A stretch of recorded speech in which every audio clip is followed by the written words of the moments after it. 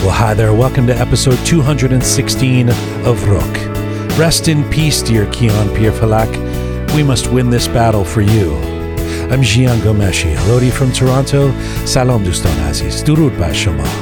Kian Jun, you are now another fallen angel of ours, and we know what we have to do. We must win this battle for you. Kian was 10 years old when his life was stolen away yesterday. And the world should not rest until this Islamic regime is made to pay. This is not just a protest, it's a revolution. We started saying that almost 2 months ago. But on the way to revolution in Iran, let's make no mistake. This is also a humanitarian crisis. The Islamic Republic regime has proven that its thirst for clinging on to power will know no boundaries. It doesn't matter how many mothers have to cry. It doesn't matter how many citizens have to die. There is no pretense anymore. No imagined two sides or self-defense to justify war. This is a flailing, morally bankrupt theocracy on its last legs. Rest in peace, dear Kian Pirfalak. We must win this battle for you. Many of us know this heartbreaking story by now. Little Kian was in a car on his way home with his parents and his brother. It was in Izeh, in the Khuzestan province, where my own lineage can be found. He was in 3rd grade. He was 10 years of age. Maybe you've seen the videos of this diminutive inventor, this budding sage, his face full of wonder, his future aglow, his memorable words in the name of God of the rainbow. Kian Pirfalak's day probably started like that of most kids yesterday, full of energy, ideas, potential, traveling with his family with seemingly little at stake. He would not have known this would be the last trip he would take. And it was live ammunition from Islamic regime forces that would steal his life, another crime against humanity in a theocracy fomenting strife, sending thugs out to shoot at Iranian citizens on subway platforms or street corners, or even traveling innocently in their automobiles, turning an entire nation into a war zone to do anything to maintain their crumbling grip on power, their illegitimate dictatorship, their patriarchal dystopia, a world where the life of a 10-year-old kid is worth less than an octogenarian mullah? It's so sad you could barely make it up in a fictional horror story. Rest in peace, dear Kian Pirfalak. We must win this battle for you. And this must be a message to the world. Can we ever stop playing politics and seeking what is materially beneficial? Is there any human rights organization whose pledges are more than artificial?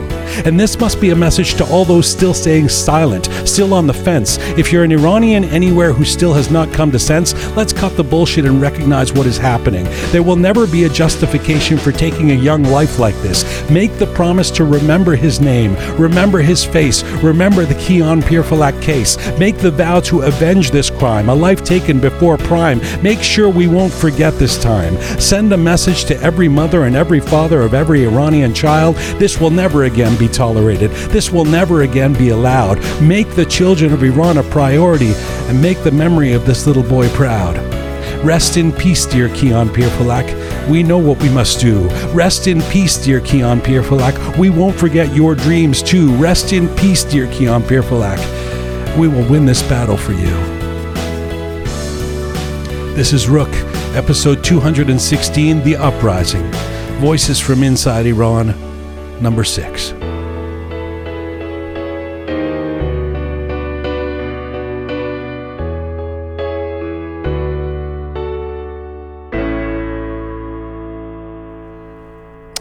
Here we are in the Rook studio in Toronto. We're going to get to the Voices from Inside Iran, part of our special series we've been doing as often as we can on Thursday programs, speaking to Iranians, young Iranians who are on the front lines of demonstrating inside Iran. So we're going to go to Shiraz, Tehran, Kashan, and more in the next hour or two. We'll get to that. But first, a special Rook Roundtable. Let me introduce our trusted regulars.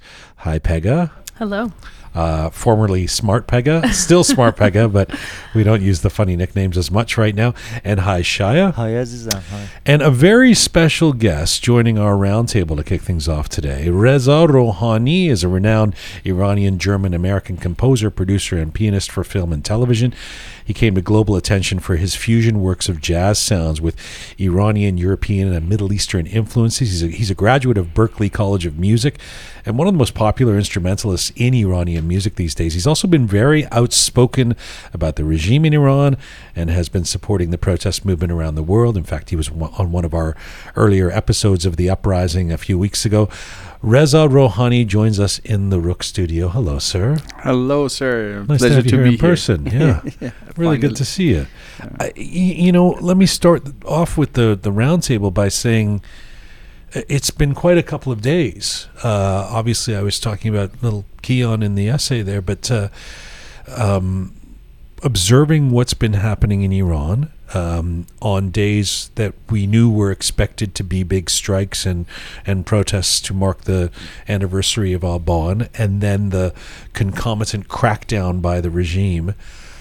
You know it's going to happen, and you know that the crackdown is going to be brutal, and we know this is all part of the mechanics and the process of how this revolution is going to take place, and yet it's still horrifying to watch and at times inspiring to watch at the same time, to see the strength of the young Iranians who are out there continuing to put themselves on the line. Let me ask you, just in terms of observing, probably doom scrolling like we all are through your iPhone, how are you feeling today, Reza? Well, you know what? So I think we are in a phase where the movement, the revolution, is asked to make some sacrifices, pay the price for freedom, and it is not cheap, and they pay for it with their lives, and it is heartbreaking to watch. However hopeful you might be that this may lead to some positive change and to freedom, it is still heartbreaking to watch people, risk their lives and lose their lives, unfortunately.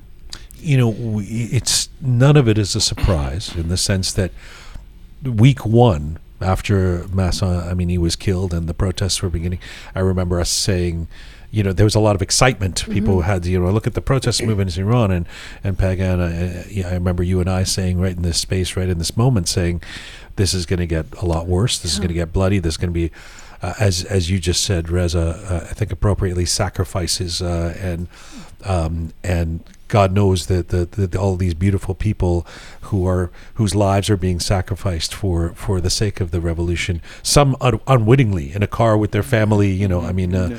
Not even necessarily on the front lines protesting, but you don't know how exactly the crackdown and the bloody attempts at stopping things by the regime are going to play out.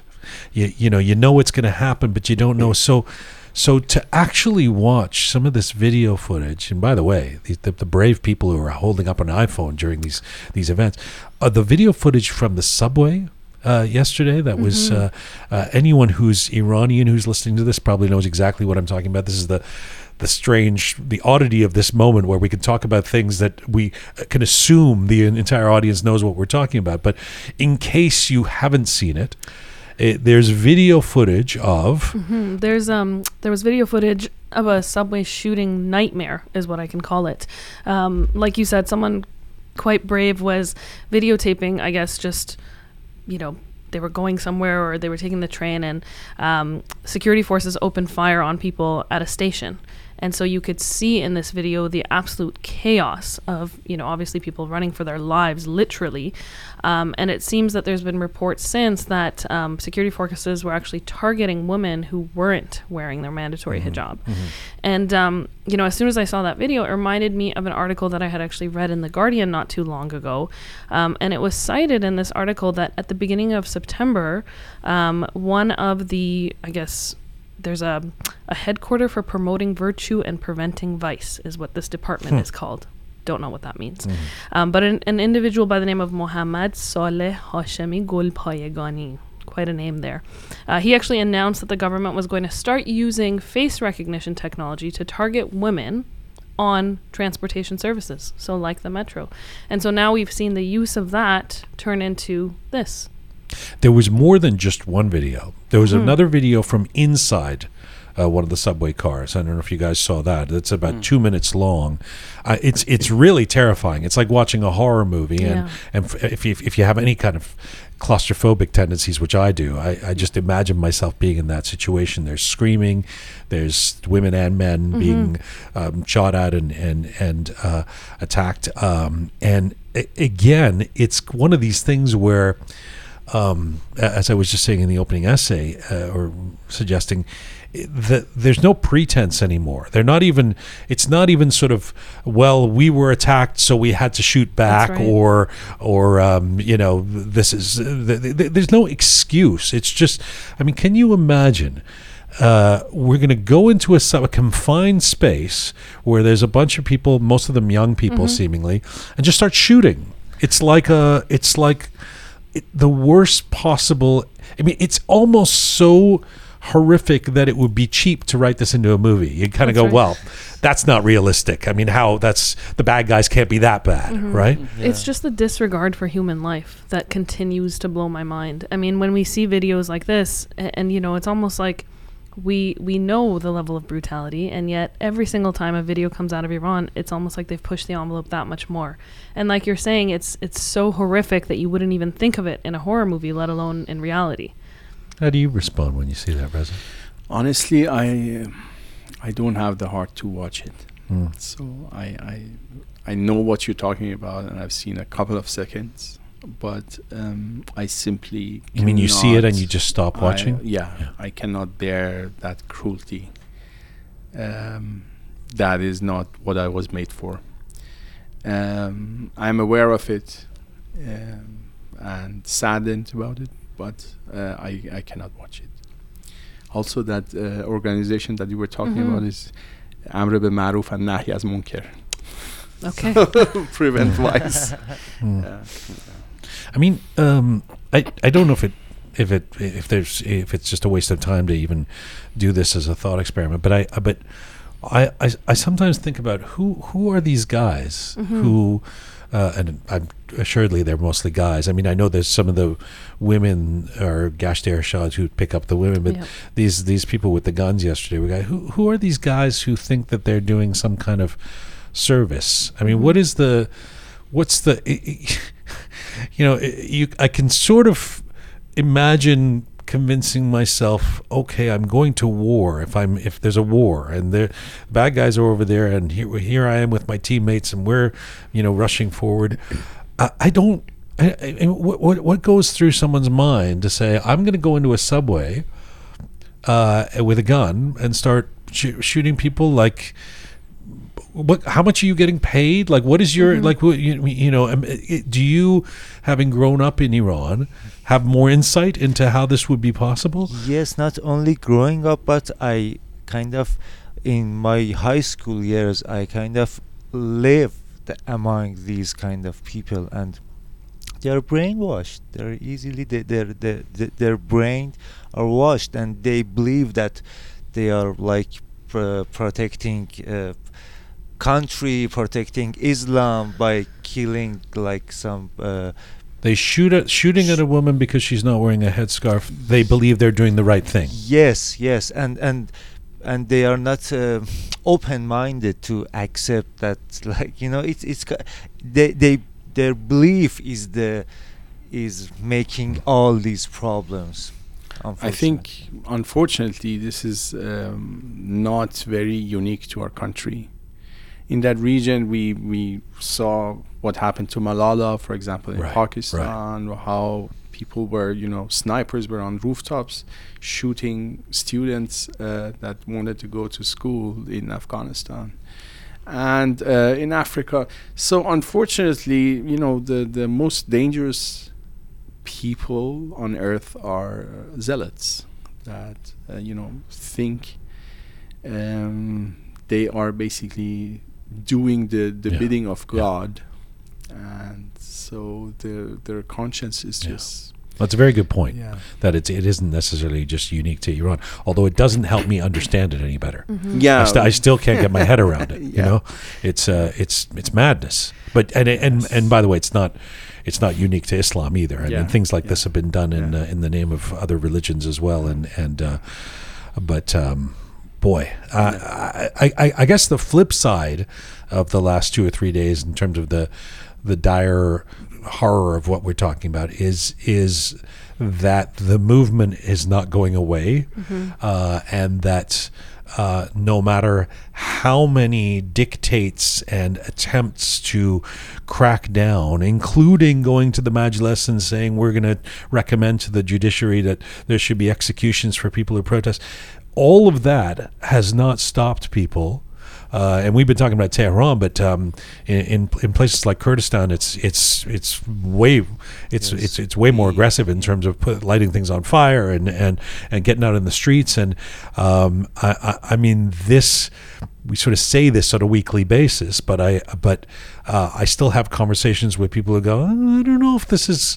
This really a revolution? Is it really gonna? I think, maybe, you know, and this is evidence to me that, you know, the people will not listen to whatever hyperbolic fear tactic this regime wants to engage in. It's not working anymore. No, I mean, we passed the level that there is no coming back, there is no obeying this system anymore, and so we have to and also still we know that some bloody days are ahead of us, so we have to be ready. Mean, we've talked about it before, but we've said there's different things that need to happen if you're looking at it from the lens of, let's say, a political science perspective, right? Is that when you're looking at a revolution, certain defections need to happen, certain industries need to support what's going on, and that's what we're seeing with the strikes. The chips are falling. Yeah, exactly. Yeah. The last couple of days, what we've seen with the various strikes that have taken place over the last 2-3 days now, I mean, how can you deny that this is a revolution at this point? I guess part of what is heartening about what is occurring as the brave folks who are in Iran continue to grow this movement, the revolution, is that we are finally seeing increasing global attention.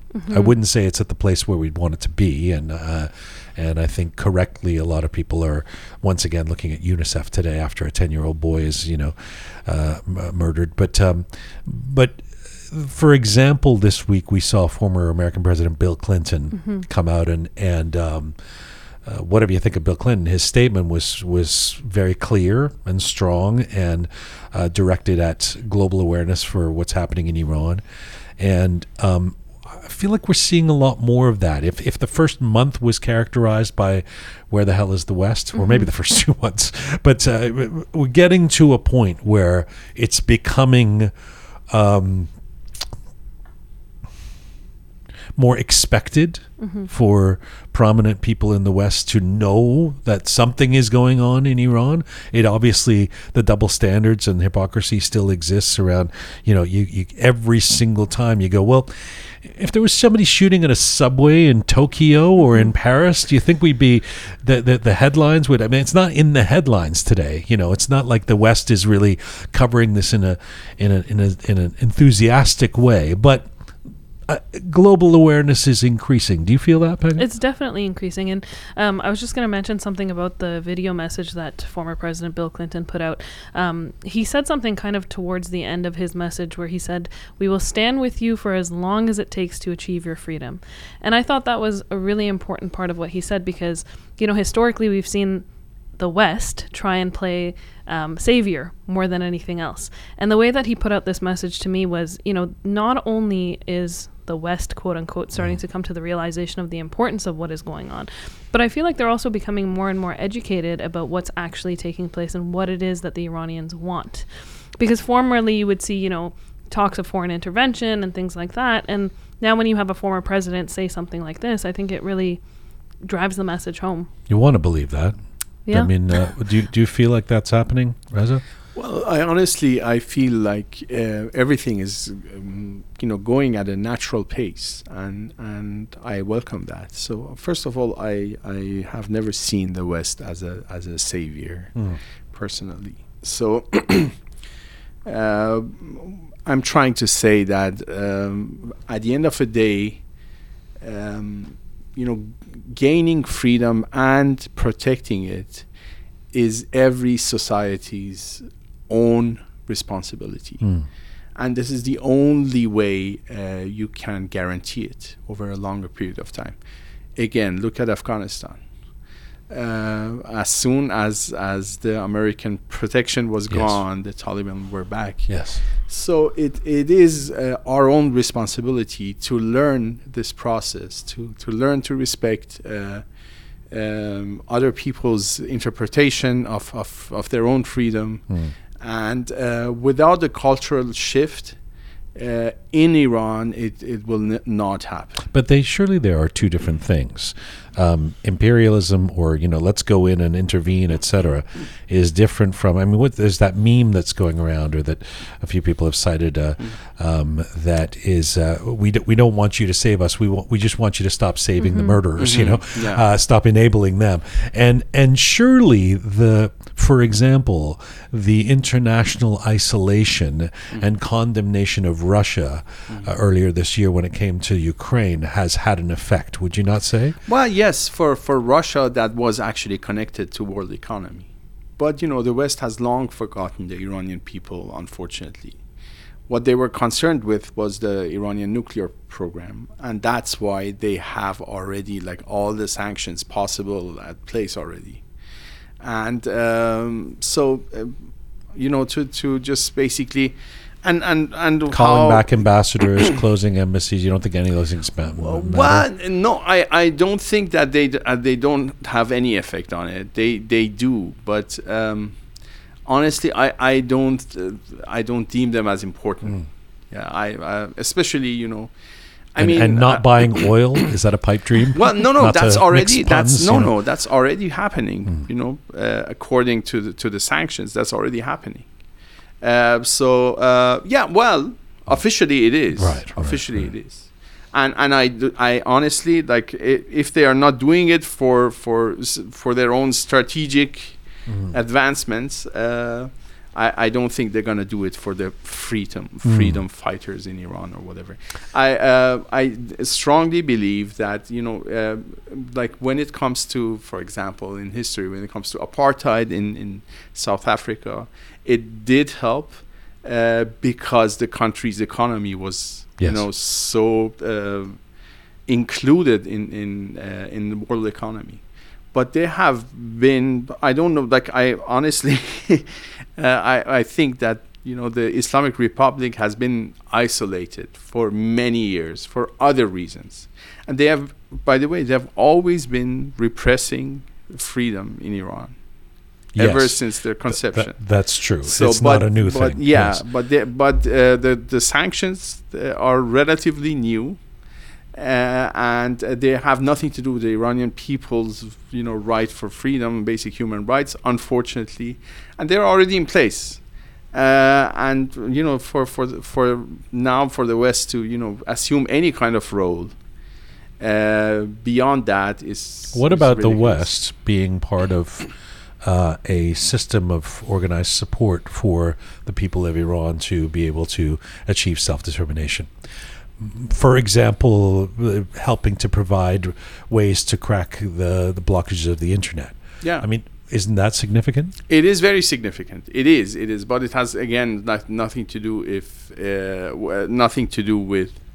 for example, a former president, saying that we are with you. Right. This is already happening. Right. And this is, by the way, something that is going to be determined by just a few. And it's not a democratic process here in the West. But doesn't part of... I'm not debating you. Well, I am. I'm somewhat debating you, but I'm trying to figure out how I feel about this. Doesn't it make a difference that the West supported Ukraine in a material way? Oh yeah, and that is part of what's enabled Ukraine to battle back against this, and that literally these kids in Iran are throwing stones. I mean, wouldn't it be helpful if we supported them in some material way? Absolutely. And isn't international awareness about creating the conditions where that can happen? Well, honestly, I absolutely agree with the Ukraine situation, that it would not have been successful without physical intervention, like material help. But unfortunately, that's not what anybody is talking about right now about Iranian people. So it's just moral support. I do hear you. Yeah. I hear you in the sense that what does it make? What difference does it make to Bill Clinton? I will say this though. I'll ask them again today because we're bringing them on the show. But we have consistently asked young people who we've spoken to who are inside Iran, or forget young people who are in Iran who are on the front lines of the demonstrations. Does it make a difference to you and your sisters and brothers and your comrades out there, that there's a massive demonstration in Berlin or in LA or in Toronto, and they consistently say it makes a huge difference to them in terms of morale. So the Iranian diaspora being there and being vocal does make a difference to those in Iran. I don't know if they're watching Bill Clinton and high-fiving and going, he's on our side any more than Angelina Jolie or whatever. But I mean, anything that can help at this point, right? Yes, my problem, I think, is the experience that I had back in 2008 with the death of Michael Jackson and 2000. Okay, Green Movement, right? Yes, 2009. I think the problem that I have is with that attention and that going away for no more than the celebrity's death. So basically what I'm trying to say is that this kind of support is not to be counted on, because it can just wane in a second. It can be gone with something totally unrelated. It's a perfect segue. It's a perfect segue because I wanted to talk about the World Cup, and on Monday I actually name checked that Michael Jackson's death in the Green Movement was you're absolutely right. Took Iran off the headlines because everybody focused on Michael Jackson for the next 2 weeks. And in the similar way, I fear that might be what happens as soon as the World Cup begins. In as much as Iran has been in the headlines, I mean, there's a lot of things competing for attention right now.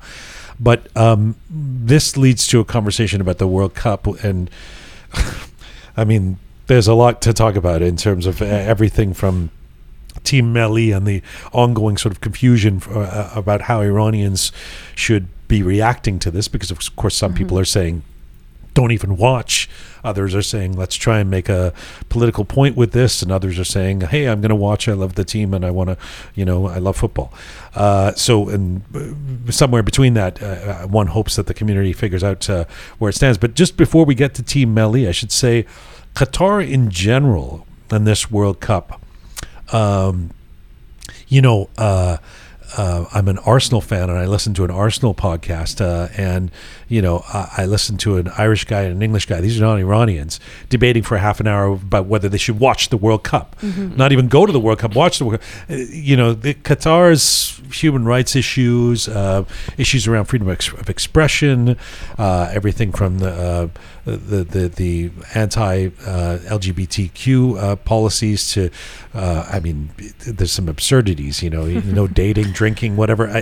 This is a Middle Eastern country, but now, and germane to Iranians as well, is the crackdown on journalism and on reporters. So we saw a couple of days ago a Danish reporter in the middle of his report being told you can't film here, and he said I've come to your country to cover the World Cup. So it's not unique to Iranians, but there is an Iranian network named Iran International, which of course has been broadcasting a lot of the anti-regime protests and bringing on a lot of people.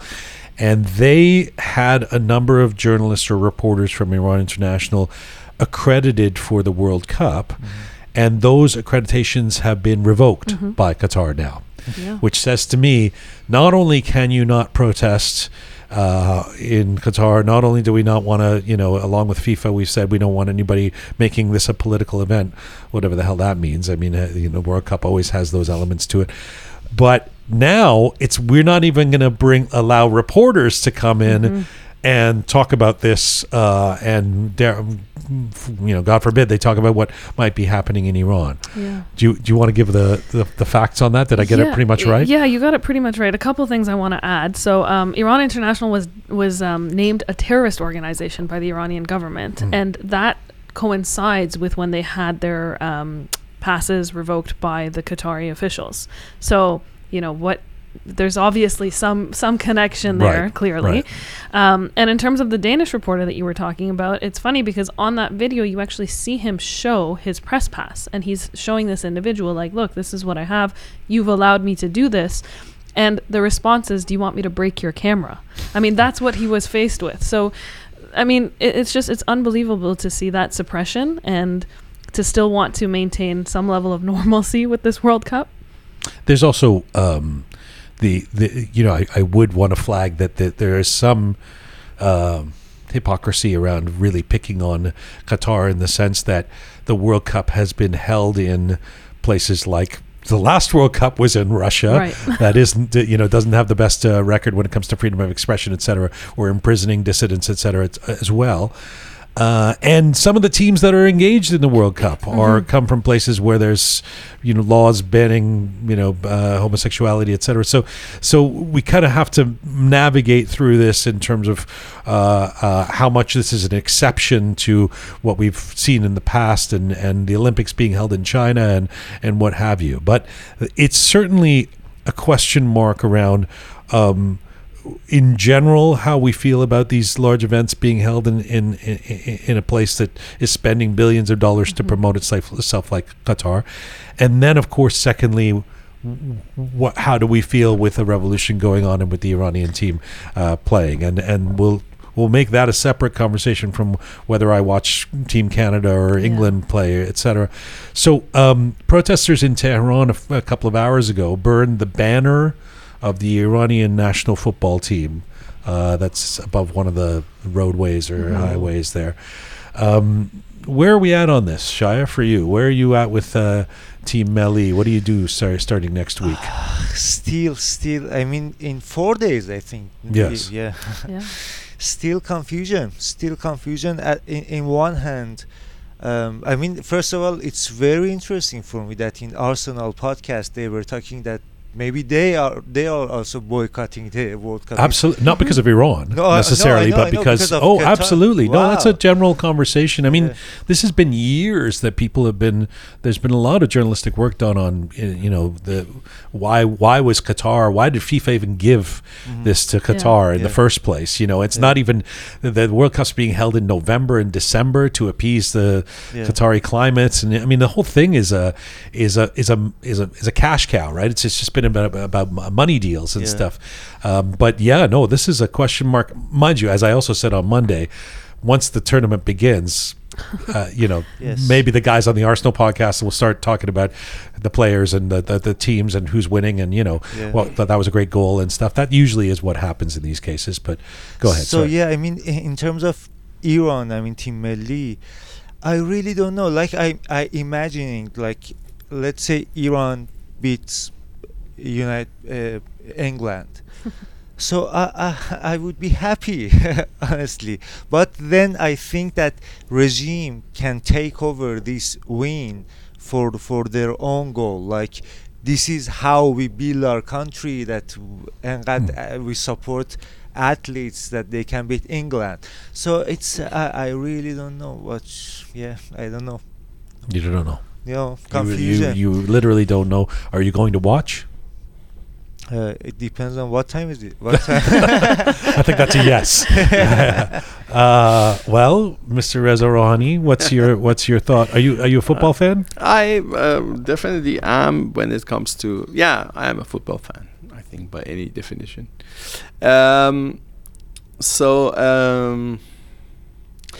Generally, I think a revolution should be more inclusive. And if it really wants to change something, and if it really wants to bring freedom, it has to be freedom for everybody. It cannot be freedom for a specific way of thinking or a specific preference. And I think it is really harsh how people are reacting to just a simple meeting where the names are being called and people standing up. And the meeting with Raisi, meeting with Team Raisi, Melli. yes. You're surprised that people have an issue with that? I'm not surprised, but I do not think that that they should be judged solely on that. I think that football or soccer in general is very politicized in Iran, and is a known fact. And that people that are outspoken don't even get picked.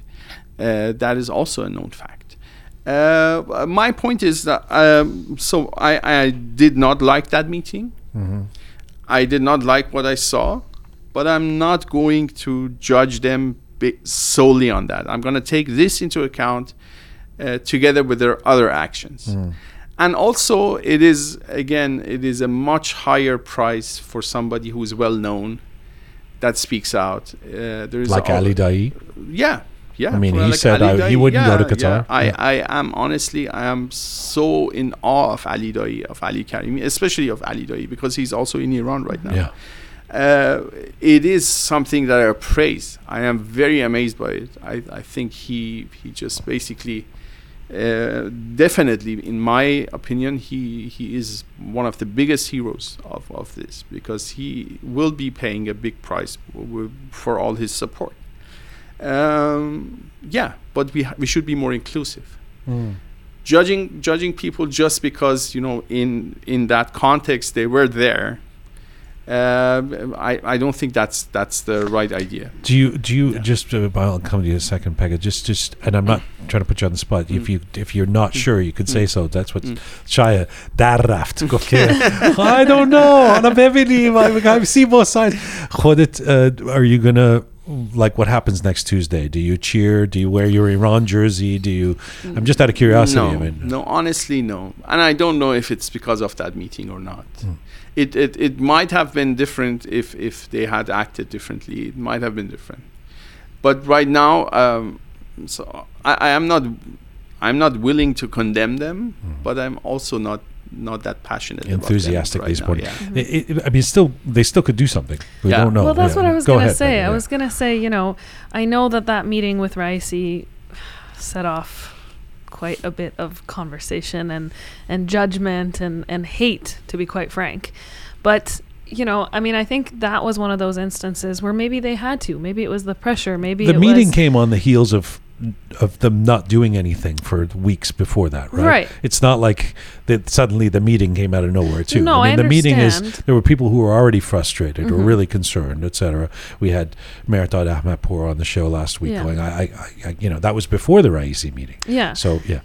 Well, what I was trying to say is, and I think Shaya was mentioning this in one of the previous episodes, is that they've been at camp for a month. There's, all this pressure built up. They're going into the World Cup. I'm still hopeful. I'm holding out. I really am. I'm hoping that, once they get to one of their first games, they will do something. And I think at that point, maybe that's the time to quote unquote judge. I agree. I think that there's an immense amount of pressure on these individuals, more so than we know. And I think it's unfair to judge them without knowing all of the details. And on the topic of Ali Daei, yes, I agree. I mean, who could say anything other than to praise him and to be in complete awe and just absolute pride with what he's done.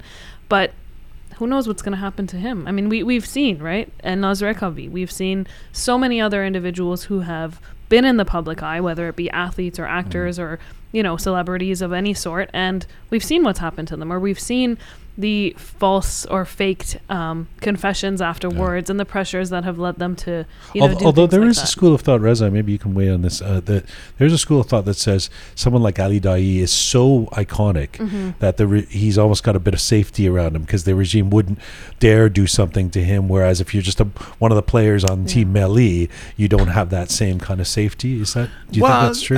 I think it's definitely, it has some truth to it. But is he bigger than Hashemi Rafsanjani, for example? I don't know. There is. I don't think anybody is safe in Safe. Iran other than Khamenei and his son, maybe. No, he's not bigger, Yeah. but he's more popular. That's the thing. Well, yeah, Yeah. but I understand. I understand what you mean. Yeah. I'm his. He's very popular with me. So I love him, but, and I hope that he will stay safe, he and his family, and nothing Yeah. happens to them, God forbid. But anyway, Yeah. so I don't. I think his actions are heroic because he is risking a lot. Mhm. Yeah. Yeah. Yeah. It's a really what a bizarre twist of history Mhm. that the World Cup is happening in, like, the World Cup happens for a few weeks every 4 years. So that's happening at the same time as this revolution, and the World Cup happens to be in a place that is about as close as you can get to Iran, you know, geographically Yeah. and frankly, you know, systematically, legally to a certain extent, culturally, and in a place where protest isn't allowed. And so, I mean, all of this is amping this up in a way that, you know, just wouldn't be the reality. If it's a strange collision of events. All right, let's before we move on to our guests inside Iran, Reza, you're so kind to come in here, and one of the reasons you're in Toronto is because you're doing a show Yes. on Saturday night Yes. with Sarah, right? Yes. And where is the show, by the way? The show is in Richmond Hill Center for the Arts, yeah, Richmond Hill. Yes. So, and can people still get tickets? Yes, Okay. they can, and So- they should. And they should. All right, so it's great to have you here because you are you've been doing concerts, and you are doing a concert here, and we've been having this ongoing conversation about which concerts should happen, which ones should be canceled. You must be aware of this conversation. I'm sure you guys had these chats with each other about. So tell me about the decision to go ahead and how you feel about these kind of conversations these days about whether we should be having and going to concerts or not. Well, to be honest with you, first of all, I'm actually happy about any kind of conversation that happens nowadays, especially if it helps shape the culture in a more accurate way. First of all, one of the things that I think that has to be talked about is just the terminology. Like, people seem to have a problem with the word concert. Because apparently that is like is basically equals partying for many people, which of course is actually quite, to be very frank, it's actually quite insulting to the word, because so a concert has been, Wagner had concerts. exactly. Yeah. Wagner had concerts, Beethoven, Mozart, all these people had concerts. Not exactly and, happy music. Wagner. Not necessarily always. Anyway, so there's nothing wrong with happy music. There's a time for any kind of music, but I think this is not a time for silence. That is my firm stance. I refuse to be silenced by anyone. Islamic Republic tried it on me quite successfully in Iran, but I found a way out of it, and I've been performing here ever since. And as you guys know, I have composed pieces specifically for this movement and for this revolution. And so to basically just bring a musical performance down to a level that is just, comparable to a party is not what I stand for. I think that the arts, the performing arts, music specifically, has a big responsibility. And in my case, it's just quite symbolic. It's just because of Zan Zendegi Azadi and me having the honor of collaborating with Sara Naini, whose voice was suppressed in Iran for so many years, and being able to enable her to bring her voice out, and her singing voice in this case, but still, is just so symbolic for me. And so our concert is not as happy as it used to be, but it's appropriate, and it's cathartic, and I'm very blessed to, especially in these difficult times, to be with those people who share my passion with music, and to stand next to our brothers and sisters who are fighting for freedom.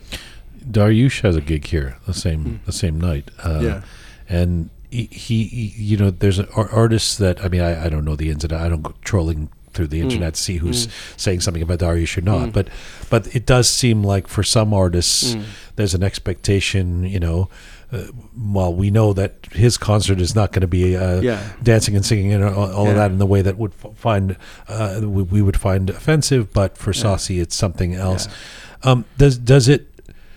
Does it hurt you when somebody says, "Why are you playing this concert?" Do you feel has that been difficult for you emotionally? Well, honestly, it is basically not because of myself, but again because as a musician, as a proud musician, I'm actually just quite offended by how they interpret the terminology at the concert.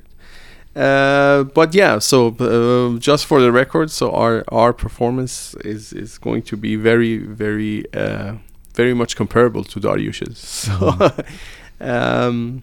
and less so to Saucy. By the way, I respect him, Saucy, as an artist, and I also feel for him. I think even his performances should not have been silenced.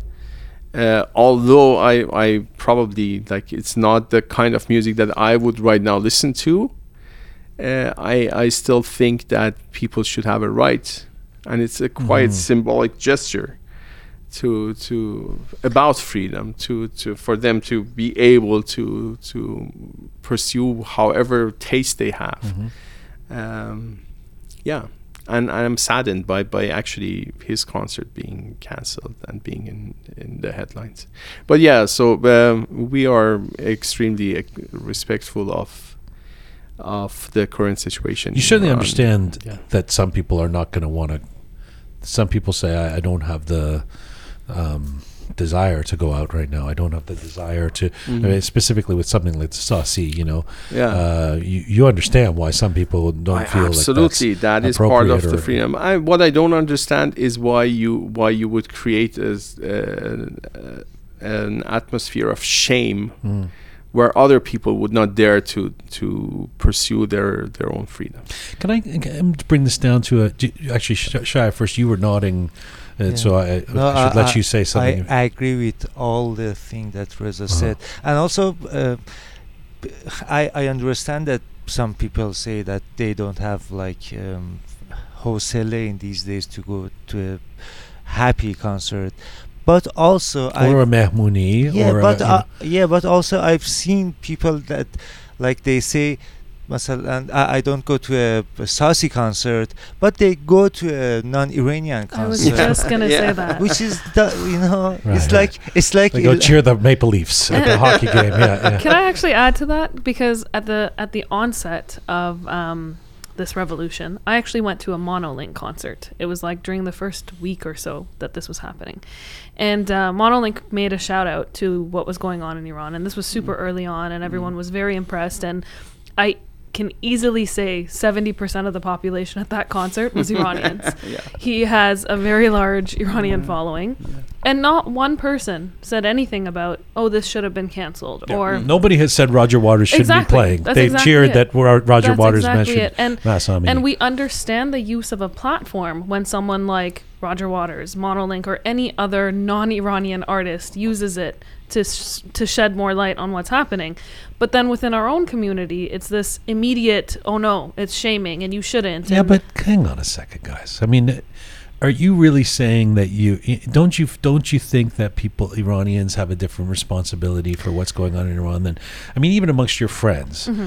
do you really hold your Canadian friend who's never done anything to do with Iran and doesn't know, other than knowing you, has no connection to Iran, do you really hold them to the same standard as an Iranian friend of yours in terms of a responsibility to be speaking out or doing something to support the people of Iran right now? No, but I think that's different. I think that's, those are my friends. They're not individuals who have large platforms, right? I think anyone who has a large platform, and we've talked about this, we've said, why isn't so-and-so influencer posting about what's happening in Iran? Or why isn't the media covering sort Iran? Of, but I don't feel like I don't feel like Lionel Messi is Amnesty International. Like I don't like I'm not offended that he's not spending every moment of the day talking about Iran. Mm-hmm. I get it. He's a football player. He'll talk about something to do with whatever he wants. Right. But I would assume if there was a people's revolution in Argentina, that Messi would need to say something, and if he didn't, it'd be weird. No, right? and I agree with you. But what I'm saying is why, and I think I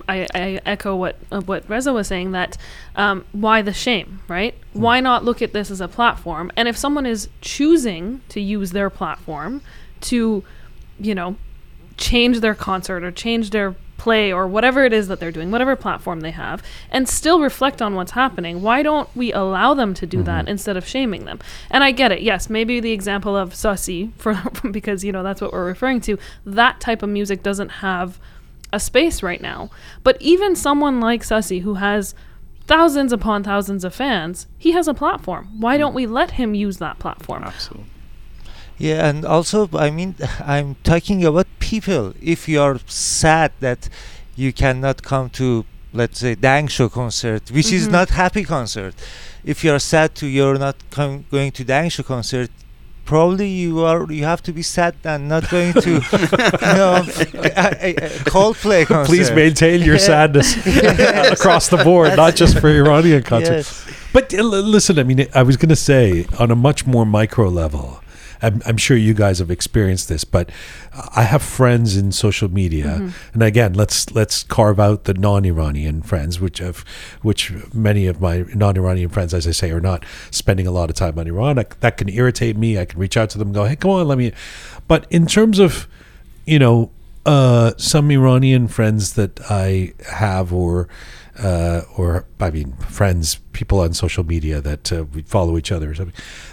I have felt, I've been in the situation recently where, there's one person in particular I can think of who, I'm not sure if she said anything about the revolution from day one, but she is consistently posting pictures of just going out to restaurants in a fancy dress and things like that. And, to kind of take this as a metaphor, I'm faced with the question of, do I say something to her? Do I say, excuse me, come on, right. Or do I just kind of go, I don't feel comfortable looking at this right now. It makes me feel like disheartened that somebody's not part of supporting or something. So for now, I'm just going to mute this person or not look at their or unfollow or whatever.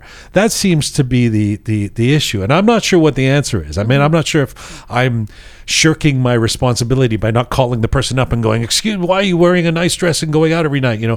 I don't know, but that feels like a metaphor for everything, which is we know. Reza, you were saying earlier, everyone needs to be on side for this revolution to be effective, right? Doesn't that then lead to you wanting everybody to play a role somehow? Yes, yeah, and especially myself. So and this is what I do. So I think there is a issue with the terminology as well. So this, like, bringing awareness or celebrating and supporting a movement continuously. So I think bringing awareness might be the responsibility for the first time, or in this case for Iranians, they are already all aware of, even we were talking about at the beginning of the show about every single clip that you're talking about. Yeah. So it's not about awareness, but should I just am I a news agency to announce that this is happening and then just shut up for the rest? what I do is art. Yeah. And I do it continuously, and again I reflect what's happening on the streets, and I mean, you guys will be able to judge for yourselves, hopefully. But yeah, so basically, why is there no doubt in anybody's mind that a Dariush concert is okay Right. at this time? Because Okay. he's Gamgin. Well, there you go. There you go. Okay, I do understand that. Yeah. So I think he has one shot song. But yeah. So everybody's like, okay, I'll buy tickets. We'll go and cry. Exactly. Yeah, Okay. Yeah. So first of all, I do get it that the current situation is sad, but I don't agree that this is the only emotion that we should go No, for. but let Yeah. me make it more specific, because I let me say I am glad that you're playing. I would go to the Dariush concert. I would go to the Dang Show concert, because I know these are places where the revolution is being addressed, and that they can actually be places where people can feel cathartic and feel inspired to be in a group setting. So I support that. What if you go to what if I come to your concert and you say nothing about the revolution and you just play happy Billy Joel songs? That won't happen. No. Of course it won't happen. But what if? I mean, that's the question, right? Do you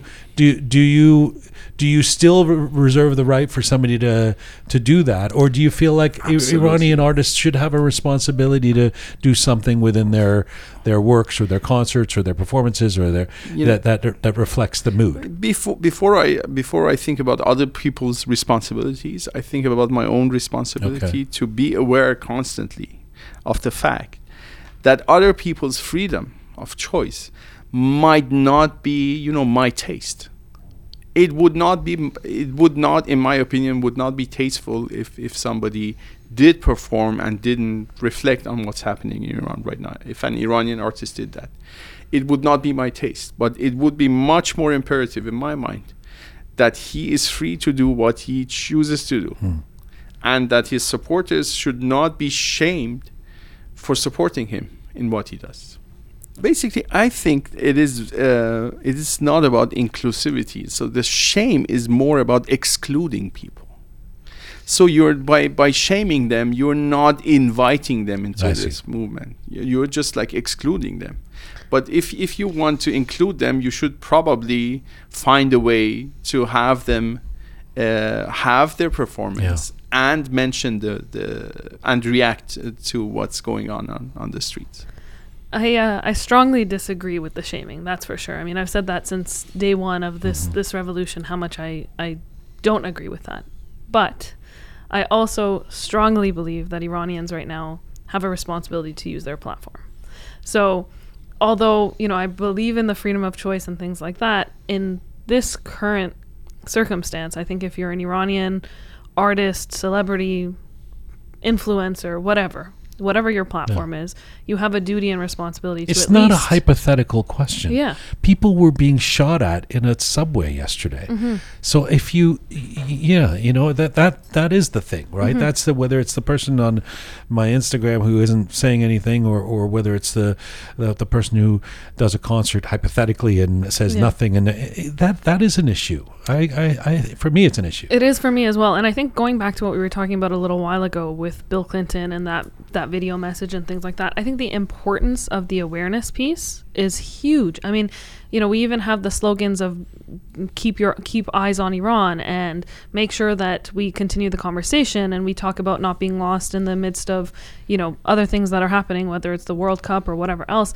And that's the way to do it, is to continue to use our platforms as Iranians and to bring the awareness to non-Iranians so that they can use their platforms as well. So I think the most important thing right now is actually, if you have a platform, to use it. Are you still happy you came today, or are you? I'm very happy. I'm very happy. Honestly, this has been like, a heavy weight, a heavy burden on my heart, and I'm really, really glad for the opportunity to be able to talk about it. I really appreciate that you, not that you've said anything particularly outlandish, but that you come here and give your honest thoughts rather than saying the things that the parroting the things that might be the most popular things to say, including your nuanced position on the World Cup. I will see you guys after the Iran USA game and see who's celebrating and who isn't. I mean, I really don't know. I really don't know how it's going to play out. It's going to be very, very, very interesting. Yes. But I have to have faith that collectively we're going to figure some way out of doing this. Because it's like I said on the Monday essay. No one wants to cheer a goal scorer who's a pro-regime goal scorer right now who's cheering for that. I mean, it would feel kind of hard for me to cheer that. And at the same time, we've talked about how many times have we talked about the one joyous occasion for Iranians in the last 43 years has been the possibility of the World Cup and getting into a World Cup and then scoring. And I mean, so it's such a clash of ideas that and a tangle that's typical. But they burned the banner of the Iranian national football team in Tehran. Yeah. That was shocking. That's not the diaspora deciding to go to the World Cup or not. That's Iranians inside Iran who are fucking angry, right? Reza Rouhani, thank you, brother. Nice to see you here. Thanks to have you nice to have you in the studio. My pleasure. Looking forward to seeing you make your music. Thank you. Thank you very much. And thank you, Pega. Thank you, Shaya. Thank you. Let's get to our guests who are in Iran for this special episode of Voices Inside Iran. Let's go to Shiraz first. This is an artist, a young woman who is an artist and who we actually had on the show once before. And she has been very active in the protests, and she is courageous enough and forward enough to want to use her real name. So this is Behgol in Shiraz. Behgol, are you there? Yes, I'm there. Hi. How's your dog? My dog is fine, actually. I was begging him not to bark right now.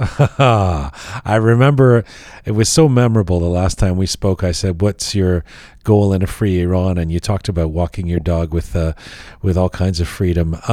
Behgol, I still talk to my dog about it. I tell him I'm going to take him everywhere. Oh, well, you've promised him the revolution now. You've got to make it happen.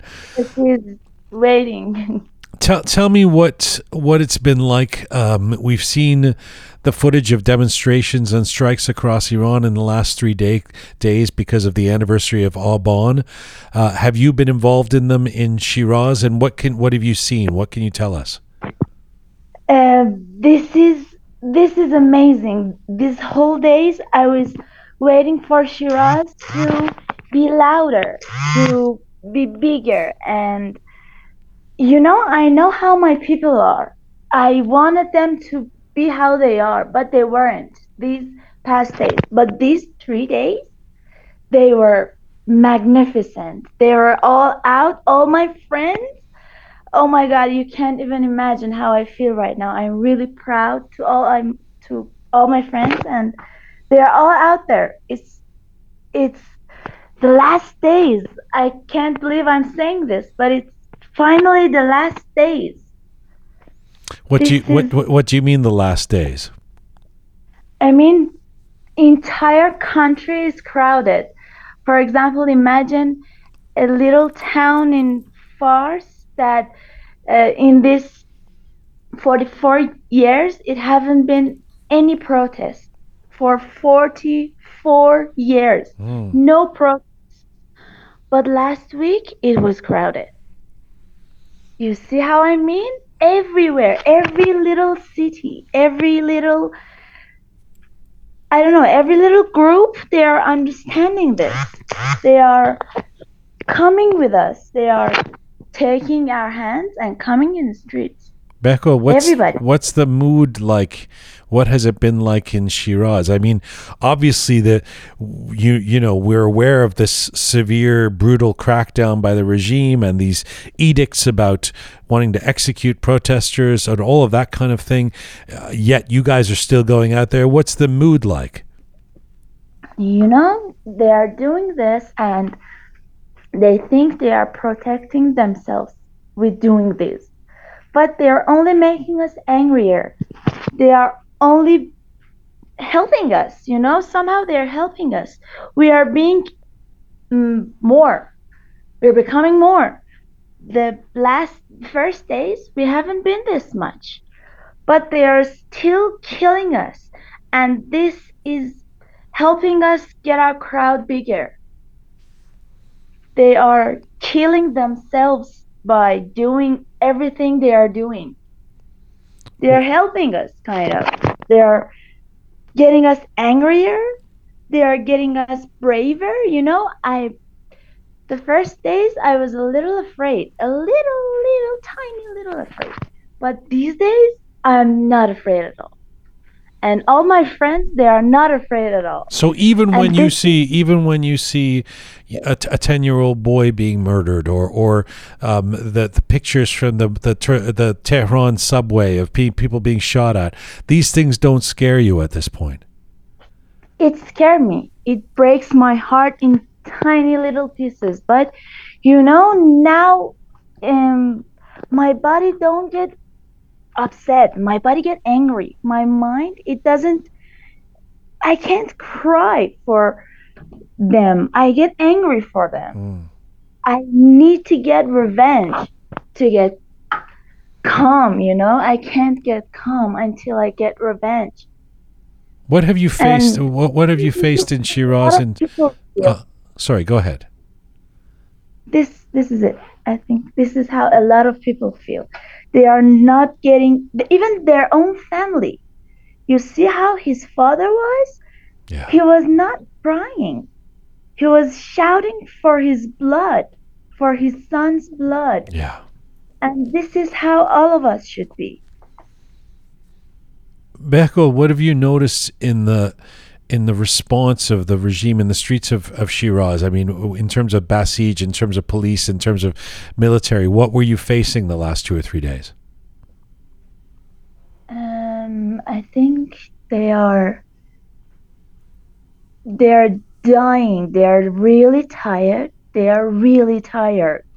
When you look at them, you can see it. But I don't know, last time you told me, what do you call lebas shakhsi? Plainclothes militia.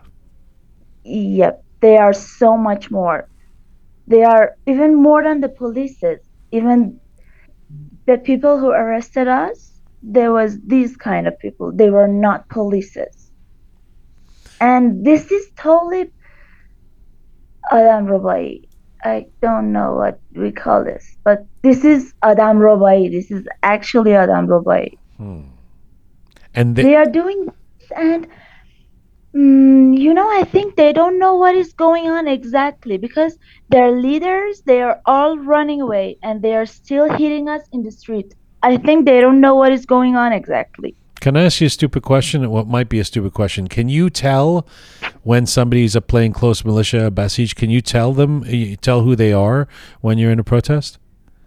Yeah, they wear clothes like us. They wear clothes like normal people. But they have a huge stomach. Huge stomach. And they have ugly faces. You know, you look at them and you understand immediately that these ugly faces are them. And they try to fit between us. Sometimes they can do this. They can fit and we can understand. That is bad. But sometimes, a lot of times, we can recognize them that they are not with us. They have guns and they have every kind of power. They kill people and they don't answer for that. But one day they have to. Have you had friends of yours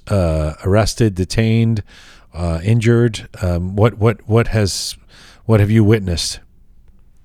Yes, last week, this exact time and day, me and my friends were in south of Iran, and we were arrested with these people, these morality people, polices who don't wear their forms. I can't memorize the name. Plain It's so clothes. hard. Think about clothes, like the clothes you wear, and add the word plain, like the normal plain clothes. Plain clothes. Okay, Yeah. don't plain clothes.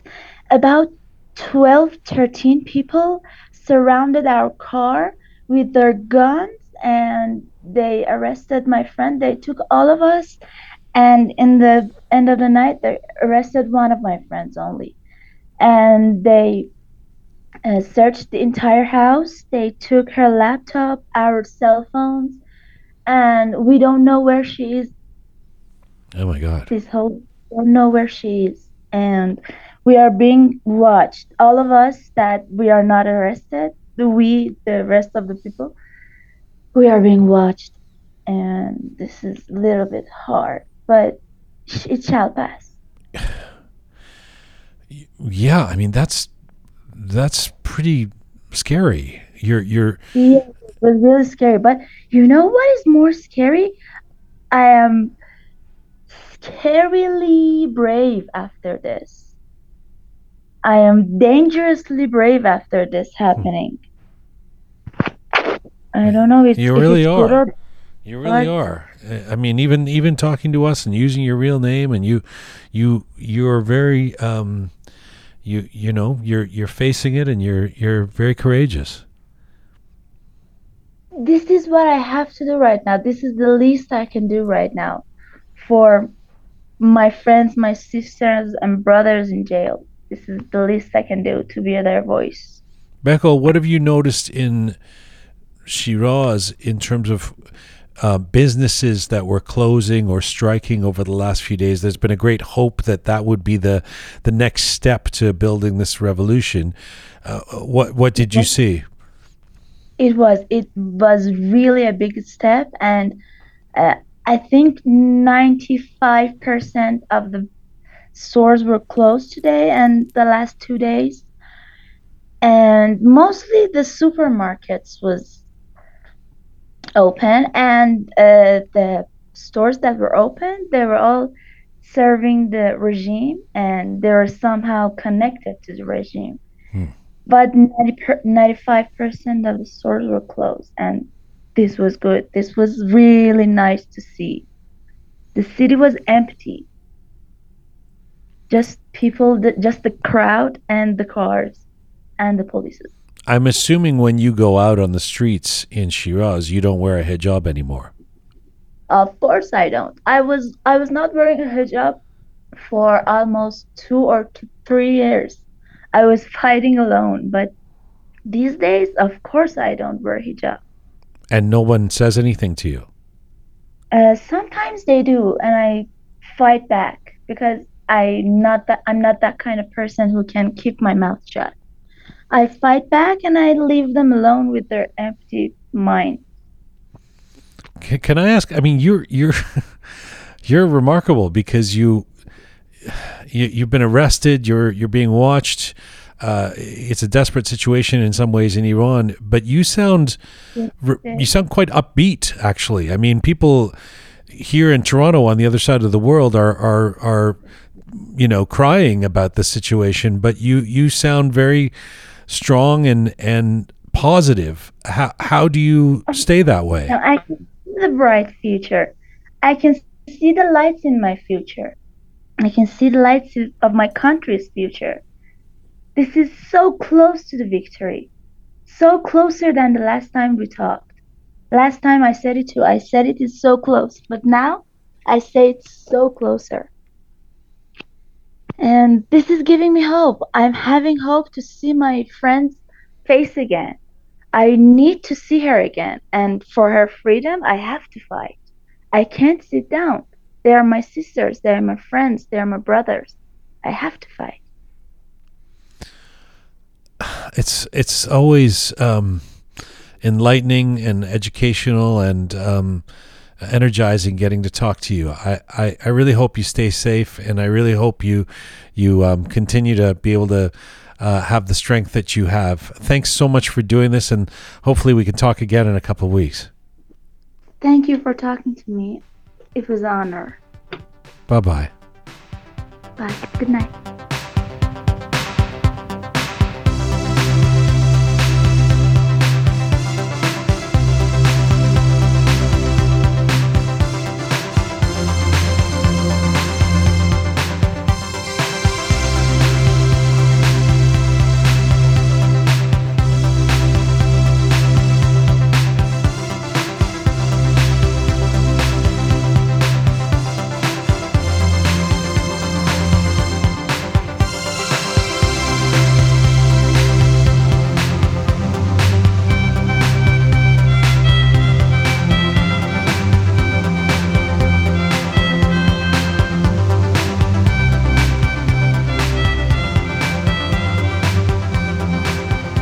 This is Rook, episode 216, The Uprising. Voices from Inside Iran, number 6. I'm Jian Ghomeshi. For all things Rook related, you can go to our website, rookmedia.com, for all back episodes, including all the episodes from this series on The Uprising, rookmedia.com. Let's go to Tehran next. And a filmmaker and musician, and somebody actually who we've had on the show as part of this series as well a few weeks back. His name is Sam. That is his real name. He also feels comfortable using his real name. He is in Tehran. I think he's just come from a protest. Sam, are you there? Yeah. How are you? I'm okay. How are you doing? I'm good. All right. Listen, I mean, we've been seeing the footage of demonstrations and fires and strikes across Iran in the last 3 days, marking the anniversary of the Alban massacre. What have you experienced in the last day or two? All 3 days that were like supposed to be very good in terms of people being in the streets were even better than I thought it would be. People in almost every neighborhood in Tehran were out there. I went to a couple of different neighborhoods, but everywhere you go, it was amazing. Yeah. Has the tone and the composition somehow of these protests changed from what you would have seen 2 months ago when we first started talking to you? I think yes. I'm not sure if it's like because of the time that has passed or because of like these 3 days that were like especially important. Or also like the neighborhoods that I went to, like these 3 days, like towards west of Tehran, I didn't used to go to these neighborhoods, so maybe also that's a factor. But there were much more like families there. Like, wow, it wasn't just young people, and it helped. I mean, in one of the neighborhoods, like in Gisha, that was one of the, I think, key things that made it work, because there were like not just under 30 people, there were also like 40, 50, 60-year-old parents, and you could tell that like there are families, and it was much easier for people to, like 50 people start chanting and shouting and protesting, and like as soon as the guards were showing up, they would just start walking normally in the street, and it was much easier for people to just look like normal people, because it was just of all ages, not just a couple of young people. I mean, it is quite remarkable, given the saber rattling, the threats of the regime. This this dictate that was passed in the Majlis to recommend to the judiciary to execute people, with the backdrop of all of that, to see these demonstrations all over Iran. I think that had no effect whatsoever. Like, nothing changed. in terms of people being scared of, because I think people already knew what they are capable of. So it wasn't a surprise in that sense. Yeah. It may have been a surprise in the sense that they're usually not that this blatant about Yes. what Yes. they're capable of doing, but in terms of what they are capable of doing, people already know that. People already have experienced Aubon 3 years ago. So I think, yeah, that changed nothing. It's Their interesting. I new, mean, it's a point of great outrage for the rest of the world and for those of us outside of Iran. But you're quite right. yeah, If you're in Iran and you've been dealing with this for years, and especially if you've been protesting before, you already know all this stuff, right? You don't feel like it's yeah. more. You don't feel like it's more. I mean, a regime on its last legs, lashing out in a more brutal way this time. Um, yeah, I think the number of, I think, um, I don't think it has become more brutal since they said that stuff. But yeah, definitely these protests, like these last 50, 60 days, their crackdown has been much more brutal than, uh, not than 98, like 3 years ago, but every protest before that. I remember in 88, which is 2009, right? Yeah. Yeah, for those protests, the reason people could like gather was because the crackdowns were mostly just batons, and then they introduced paintballs like much later, months later, and as at least in Tehran, they never actually used pellet guns um, back then. Yeah. But now it's just their most common thing to do, and they don't just use pellet guns on like protesters. Whenever like a street is there are protests in a street, Yeah. even if they see like 2 3 people that they Yeah. don't like, they would just shoot pellet or guns. So or live ammunition. But some, I mean, there also there's no I was saying this a few minutes ago on the show, but there's no pretense anymore either. There's no postulate of pretense. In other words, they're not even pretending to have a reason. In the early days of even this revolution, this movement, there would be this kind of attitude of, well, they threw rocks at us, so now we're shooting.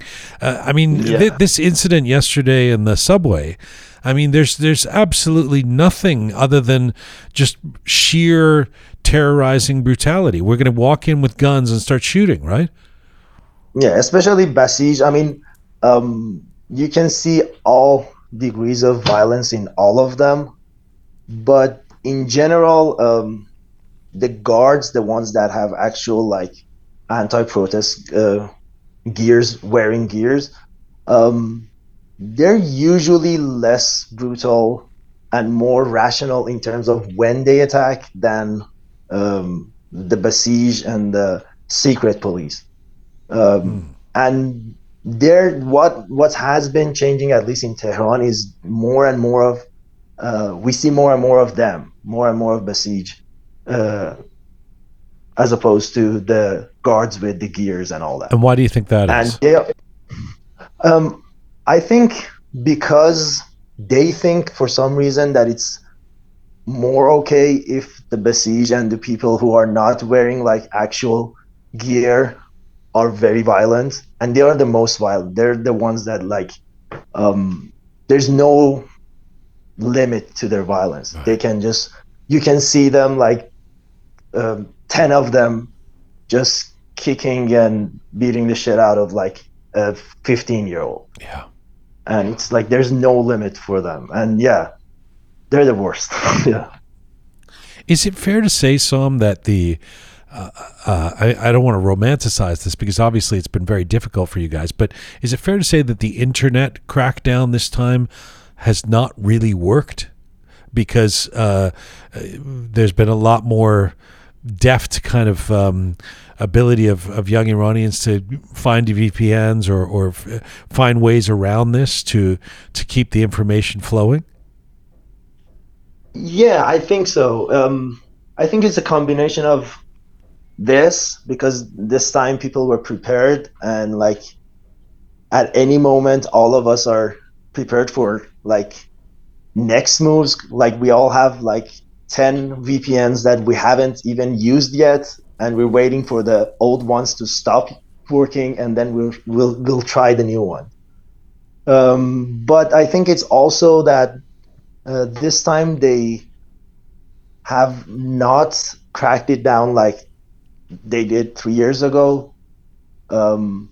That much. Sometimes they do, but even the times that they do, it's not both cellular and the Wi-Fi providers. It's one of them usually. Um, as far as I know, it's because a lot of their own businesses run on the internet, and um, they don't want to. I mean, Right. it's a Right. lot of loss for them to do that. But yeah, it's a combination of both, I think. What's your perspective on businesses closing, being shuttered, going on strike? Is this something significant in terms of a shift to the next level for the movement, or was this simply a commemoration of Aubon and it's back to business as usual after this? Um, I think I think it depends from business to business. There's a lot of businesses that their strike might not even affect the government that much. I know a lot of people whose business they're like doing their own thing. They're not that connected to uh, our economy per se, and they even didn't work these 3 days. And yeah, that was kind of a symbolic gesture. But I think bigger industries like Zobahan in Isfahan, yeah, those ones are, I think, the most important ones, and those are the ones that might be permanent. A lot of them happened even before these 3 days, so um, I think those are the ones that government cares about, and I think that's the most important next step that needs to happen uh, for this whole uprising to work. A final question before I let you go. Tell me about, from a personal perspective, how you keep going with the. I mean, I'm glad to hear. Well, actually, I don't know in the interim since we last spoke to you if you've been arrested or had any issues yourself. But whether you have or not, you seem to be charging forward and using your real name and doing interviews like this. Tell me from a personal perspective about your decision to keep going. I think the biggest thing is that there's really no turning back. The government has not left any possibility for turning back, and I think most people know that. Um, and yeah, I mean, days like this, like today, yesterday, the day before, they actually um, do give us the fuels to keep going, because like we see a lot of other people in the streets, like really making the guards and the anti-protesters um, completely helpless. They're not able to control like just one street. Like they go up the street to shut like one protest down, and then just 50 meters or 100 meters uh, below, another group of people start chanting, and it's like seeing this actually gives us fuel to keep going. The days that like these don't happen, or like it happens but like they are able to control the streets, or they are able to or they are like showing their brutality in like killing people, those days, yeah, it's sad and it's more difficult to keep going. But I think the last 3 days, at least in Tehran, it was really good. I hope you take care of yourself. It's always Thank you. really good to talk to you, and thanks for making the time. Be safe, okay? Thank you. Yeah. Bye-bye. Bye.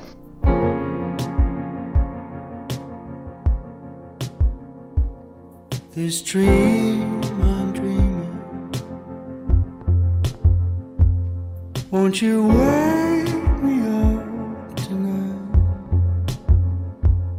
'Cause this life I'm living doesn't really feel like mine.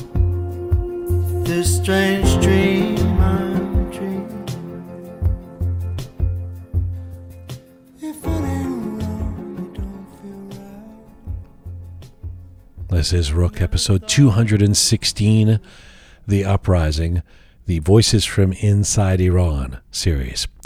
And let's stay in Tehran right now. And on the line, we've got a woman who has 2 master's degrees in engineering and management. She has been very active in the protest movement in Iran. For the purposes of protecting her identity, we have agreed to call her Sonia in this interview. Sonia, are you there? Yes, I'm here. Thank you so much for doing this. Thank you, that in fact, to calling me. Well, I mean, it's really helpful for us and important and brave of you to speak out and do what you're doing in Iran, but also to help us spread the word around the world in English. Sonia, obviously we've been seeing the footage of demonstrations and strikes across Iran in the last 3 days, marking the anniversary of the Aban massacre. What can you tell us about what you have experienced in the last day or two? It was actually very interesting, or I can say that I didn't expect it to be that much widespread. Because like normally in a lot of cities there are strikes, but in Tehran or protests, and it has continued for all these. I think that it's about 60 days, if I'm not wrong. Mm-hmm. But the thing is that in Tehran it was like becoming mostly these protests have been done mostly in the university or near the universities, and we expected much more, but people are somehow. Because of all these murders in Iran or these killings, they prefer to do other type of protests, like being active in media or Instagram posts and la la la. But this struck in the last 3 or 2 days, and tomorrow is going to be next day, if I'm right. Yes, when we go to the streets. Like 90% of all the stores are closed, and this actually send us a good message that we are all together. And those groups of people who are supporting this brutal regime are just a few percentage. Their percentage is so little, and yeah, it was actually good way or good tool to realize that how many percentage of us are together and are against this brutal, oppressive regime. This might seem like a stupid question, but is it clear when the stores are closed that they're closed because they're supporting the strikes and the protests?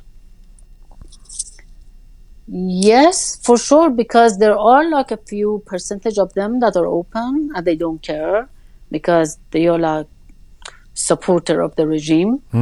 But those who are closed, obviously, they were against them. Otherwise, because they have like send them a lot of messages that if you close and if you strike, we'll like send you, give you penalties or like some other consequences it will have. But they didn't care and they just closed. And these business closures that you were seeing, they were not just in the bazaar that we heard about, but in other places in Tehran. No, it's actually all the streets. Amazing. Almost all the streets. Yes, and mostly they're just like, I can say that like these grocery stores are open, and even not that many of supermarkets, but grocery stores, and it's because they have these vegetables that will be rotten and people also need to eat somehow. But a lot of them accept just cash money. They don't accept money, or they say that just pay like after strike. So they can also not let any transaction happen in their pods, in the bank system. That's a good sign also, because the main goal was that not having any transaction in these 3 days. It's a huge sign, because from the very beginning, this has been something that academics and people who've studied revolutions have said, well, it's really only going to be picking up true momentum when we see strikes and when we see businesses and workers come on side. And so this is a big event in terms of what's happened in the last 2 or 3 days. Surely exactly, because like people were protesting and they continued, and we continued for like 40 days somehow it was like a lot of protests. But then if these strikes wouldn't join, then people would have lost their hope that not everyone is with them. But now we can see that like a lot of people, majority of the people are with us. You talked about murders. There's been a severe and brutal crackdown by the regime on all protests and protesters. What has the mood been like amongst those you've been demonstrating with in the last few days? I mean, is there fear? Is there trepidation? Is there more reservation than you would have had a month or two ago? For some, which they have been arrested, yeah. But for those who haven't been arrested yet, no, they are going strong and they're not afraid of.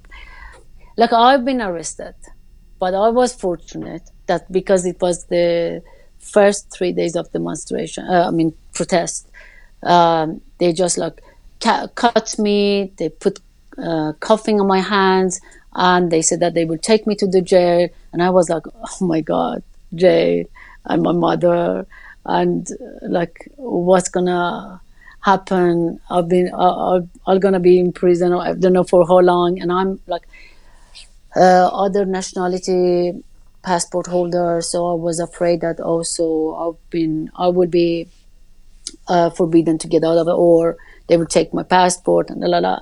But fortunately, I don't know what happened between all these people that they've been caught. Like someone just helped me there, and he just checked everything on my mobile, and even I had movies on my mobile. They said that okay, delete all these and la la la. And then after like 1 hour, they said that okay, we'll let you go. And they didn't check my Instagram because I had a lot of like posts insulting the government and everyone, and even I don't know. I shouldn't maybe probably say that on the radio. But yeah, so if they were like checking my Instagram, for sure they wouldn't have let me go away. But then suddenly they just said that, okay, we just write down everything, all the information they took from me, my ID number, my telephone, la la la. And after 1 hour, they let me go. But the thing is that the day after, I woke up in the morning and I saw a message on my WhatsApp, which was a number sending from a number which was started from +7 something, and I thought that one of my friends from like outside has no, because I put my bruises because I got beaten by the police, by this riot police and people, this Basij and those people. So I had bruises on my body, and I put my photos on my Instagram. And so the day after, like in the morning, I woke up and I saw these messages from this unknown number, and I thought that one of my friends from somewhere in the world has. When I was like thinking that which country is +7 something, la la la, and then I saw the message and it was like, oh hi, how are you? Did you reach home safe? And I was like, who are you? And then he said that, you forgot who released you yesterday. And I was like shocked, and I just blocked the number, and I also took off my number, and I haven't used it until now. I'm using another mobile number because I'm afraid if I put my number and I get a message from this guy from the this riot police, I don't know what would be the reaction or what would be the talk. So I was afraid. I just like turned off my number. Let me just unpack a little bit of what you've just said, because you're so strong and brave. You say these things matter-of-factly, that you were arrested, you were beaten, you were injured, and these are things that are in contravention to human rights laws, international human rights laws. It's horrific to hear. So can you just tell me, I mean, when you say the riot police beat you, was that at the protest, or was this when you're taken to detention, when you're arrested? No, it was like when I was protesting with a group, and then they were like running after us, and then they cut me.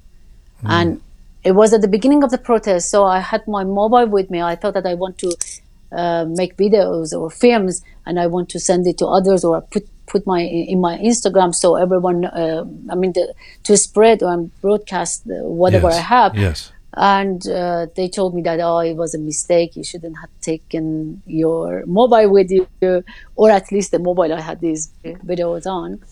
But why are you not? It's amazing. You suggested a few minutes ago. You said you have an international passport. I happen to know you spent some time in Germany, so you have a non-Iranian passport as well. So you would easily be able to go somewhere else in the world right now. But you choose to stay in Iran, you choose to stay in Tehran, and you choose to actually continue going out on the streets. I actually moved out before these protests. Like in May, I moved out to start my life outside, because I thought that, okay, Iran has nothing for me anymore. I mean, I cannot continue like this, like more, because and then I just moved back to take some of my stuff, and I had some errands to also do in like 2-3 weeks, and then the protest started.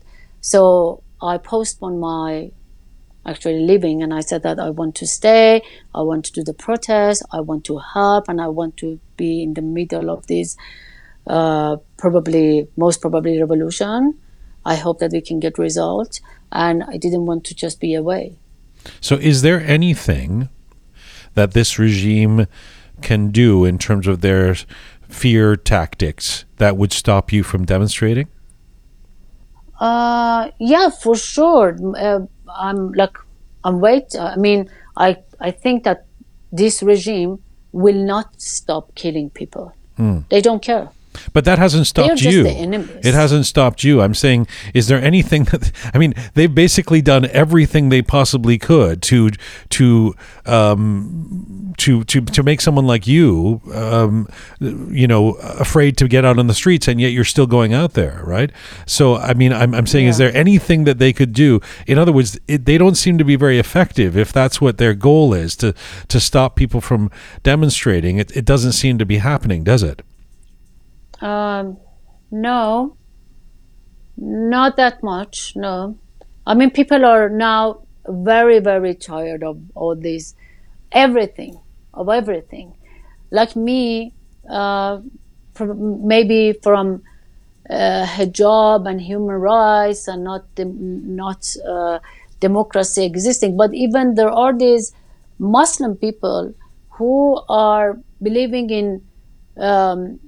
I can say that if you're Muslim, you're not believing in human rights, because the basic of Islam is that women and men are not equal. So there is no human rights in this religion. And even those people who are believing in Islam, many of them, or percentage of them, big percentage of them, are now against the regime because of the economic situation, or even political situation. Yes. I don't know what is the reason for everyone, but even I'm saying that we might think that Muslims in Iran, those who are believing in Islam, they support them. Yes. But I can say that not all of them. From Tehran to Tabriz to Sanandaj to Zahedan, there's different demographics and different people, and they're all out on the streets. I think the point you're making is an important one. Yeah, everyone has a reason, because this regime in none of the area has done something positive or good. Everything has been just corrupted. Did you see? I'm guessing, on the basis of the fact that we found you and that you sound like you're connected, you are, despite internet crackdowns, getting information and finding out what's happening across the country in Iran and around the world. So you would have seen those horrific videos yesterday of the subway, of the metro, where people were getting shot at from regime thugs in the subway. Yeah, yes. Do you know anything more about that? No, unfortunately, it's just about all I have, all this information I have from the videos. But anyway, metros nowadays are very unsafe. because they're full of guardians, these riot people, and it's not safe at all. Yeah. What is your sense, if you can tell us before I let you go, Sonia, what is your sense of, I mean, just in terms of your feeling, you're seeing these people, these police, these Basij, these military out on the streets. What is your feeling about the strength of this regime at this point, and how long? I mean, it's usually framed as how long can the protesters keep this going, but I would say, how long do you think the regime can keep cracking down before it wears itself out? Fortunately, because of the support of international societies, because of the support of the West, I mean, they're backing Iranian people against the regime. And because of all these efforts that they did in the last, at least the severe sanctions that they had during last 10 years, because we have to repeat it again, they had this chance in 1388, a green movement in Iran, to support Iranian people to not let this regime continue longer, but they didn't. Yes. They had their own reason. We don't know what. But unfortunately, we didn't have that support. So although after several months, the protest just slept and finished, and the regime continued. But because of the severe sanctions that they put on Iran for the last several years, economically, the regime is weakened. And that's because Iran, everyone knows that it's a rich country. There are lots of oil money in the hand of the government. So they have all the facilities to even hire people from around the countries to just oppress their people. And they have money to spend on those matters. But fortunately, because of the last several years of not being able to sell their oil easily or that much, so they don't have that much money anymore. And that actually made them weaken. And that's the help of international, West. Can I ask you on that note, again, before I let you go, there's a debate that happens here being outside of Iran, in the Iranian global community, and even with some non-Iranians, around whether our supporting you guys in Iran, it makes a difference. I mean, I literally had this debate 3 or 4 nights ago with a guy who was saying, well, why are you doing all this? What difference does it make? You're sitting in Toronto saying these things.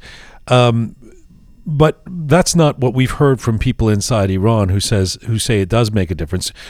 In terms of your perspective and those your sisters and brothers who are out on the protests and people you talk to in Iran, does it make a difference to you when you hear about big demonstrations in Toronto or Berlin, when you see programs like ours talking about this, when you see celebrities saying these things, when you see Iranians outside of Iran standing up for Iranians inside Iran? Does that actually make a difference to you guys inside? For sure. It's actually make a huge difference if we are not being heard on through the word, and if people or countries around the world are not supporting Iranian people, and they are not also helping us or weaken our government to not cooperate with them economically. It is actually a big help. I don't know how they can do bigger help for us. We cannot expect them to come to Iran and fight for us. This is the maximum thing I think that they can do, and they are doing. Sonia, I thank you so much for taking the time. Stay strong, and I hope you stay safe. Thank you very much. Thank you for dedicating this time to me, to speak with you and on the air, and maybe some people can hear me as well. Khudafiz. Khudafiz.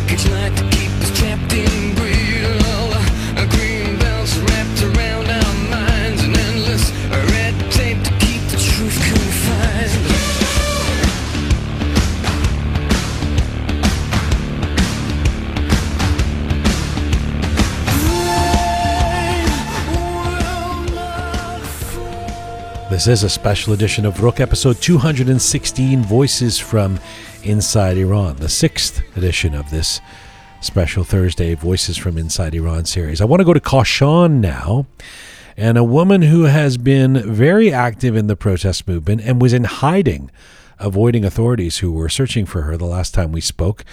For the purposes of protecting her identity, we call her Homa. Homa, are you there? Yes, I am. Hello, Gian. Hi, it's good to talk to you again. First of all, I think the last time I talked to you, you were in Karaj or Tehran. You're now in Kashan? Yes, I am in Kashan now. The last time I was in Tehran, but yes, currently I am in Kashan.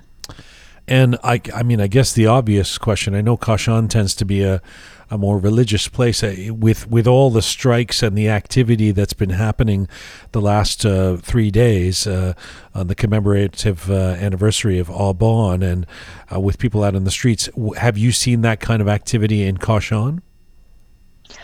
No, in these past 3 days, no, but me and my friend that we are staying in a house, we just participated, like we didn't have any bank transaction, we didn't buy anything, and yes, but just today that I was going out for the first time, because it's been 2 weeks that I'm here now, but I didn't go out of the house.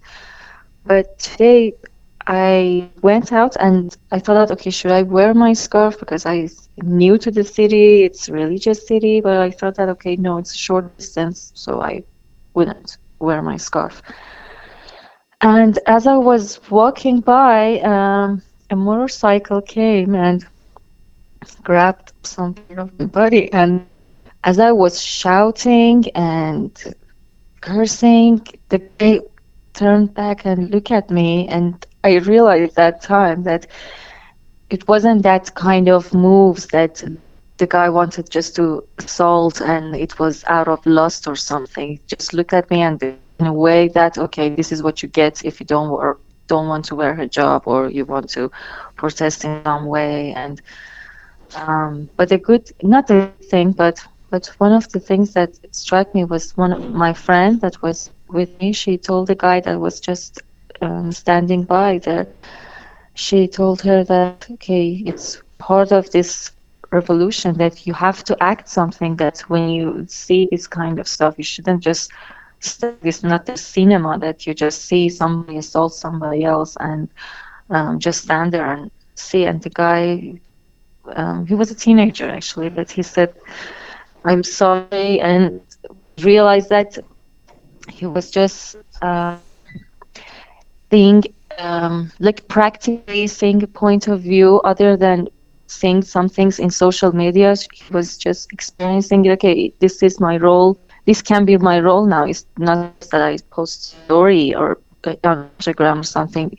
When these kind of things happen, I should participate. I should help. I should make the streets safe for women and people. And but just besides this unfortunate incident, I wasn't out actually. He came and he came and on his motorcycle and touched you. But his point was to warn you to be careful. Is that what you're saying?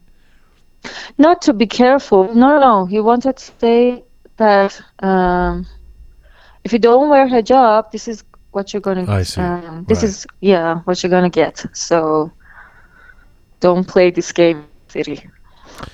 Yeah, I guess it's needless to say. I'm imagining that it's harder to go out on the streets without hijab or act out in Kashan than it would be in Tehran, right? Yes, because right now, for example, in Tehran, even when you go to restaurants or cafes, there are a lot of restaurants or cafes that waitresses or people who work there, they don't wear hijab and at all, not like under their shoulder. And their manager, the owner of the restaurant, are supportive of it. But since I was here, I went to this cafe that a girl was without hijab, and I was telling my friend that she's very courageous, and that's very amazing that in cafes in Kashan they don't wear. And she says, yes, but for her, most of the time the cafe is locked, the police comes, but as much as the owner wants to be supportive of her, but it happened more frequently than Tehran. In Tehran, I don't know, in my view, the places that I've been, right now it's like some of the restaurants have uniforms for women like who work there, like without manto or without hijab, and but That's it's amazing. really a matter of how supportive, the owner is. Amazing how the ground has shifted. You yourself are still kind of in hiding. Is it because I mean, the last time we spoke to you, a couple of your friends had been rounded up, and that the authorities were going door to door trying to find you. What happened? Are your friends still in detention, or did they get out of jail, or what's the latest you can tell me about what happened with you guys? My friend got released after the day Evin prison was on fire. Due to that, they released some people, a lot of people. And fortunately, my friend was one of them, and we went by the door of Evin prison, and she got released. And after that, when two of them got released, I activated my phone again. No, I'm not in hiding. Actually, the reason that I'm in caution is that I had so many panic attacks in Tehran, so I thought that I should move away. Go somewhere calmer. Why were you having panic attacks in Tehran? Because my house is very close to the street that most of the revolution's happening, and there were so many cars horning, shouting, and as well, I participated, but I realized that all the time I have panic attacks, and even if I'm in house, it's like I'm hearing the voices, and I thought that okay, for 1 week or two, I just protect my mental health and then again come back to Tehran. Well, obviously the last 2 or 3 days have been very active in Tehran and in various places across Iran.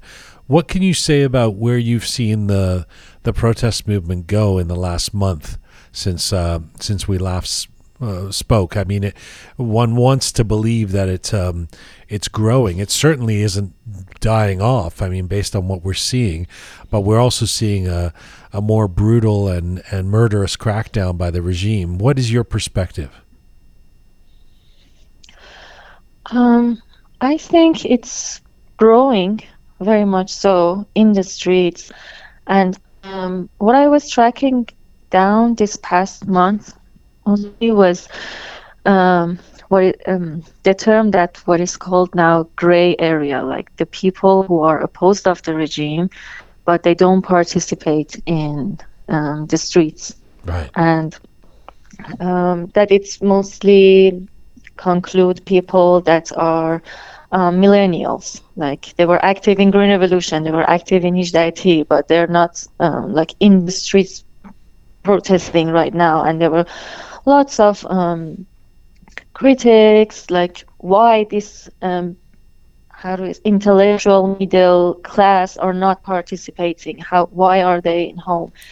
And so I myself was just tracking that path this past. And what is the answer 2 to weeks. that? What's the answer to that? Why aren't millennials participating in the same way we would expect, especially given that their younger sisters and brothers are out on the streets?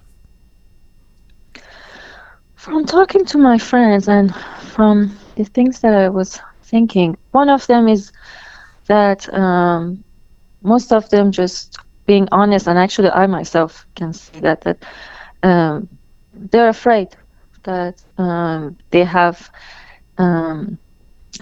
been in the streets in Hijdayati, they have been in the streets during the Green Revolution, the protest for airplane, Bloody November, and all of them. But this time, I think they're afraid, and due to maybe I didn't get panic attacks in Green Revolution during Green Revolution.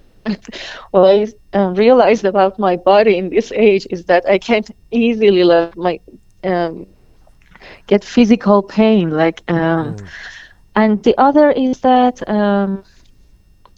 that I was thinking is that some people are concentrating on creating contents. Maybe not everything can happening in streets. Like some things can happening. So you can share. You can participate in a revolution in other way. Like I think one of the difference between this revolution demonstrations comparing to the previous ones is the active role that social media had. That not only the working class, not only the middle class, not only everybody is out. I think it's about most of them. It's the impact of digital world of social media that right now it's having. The endless contents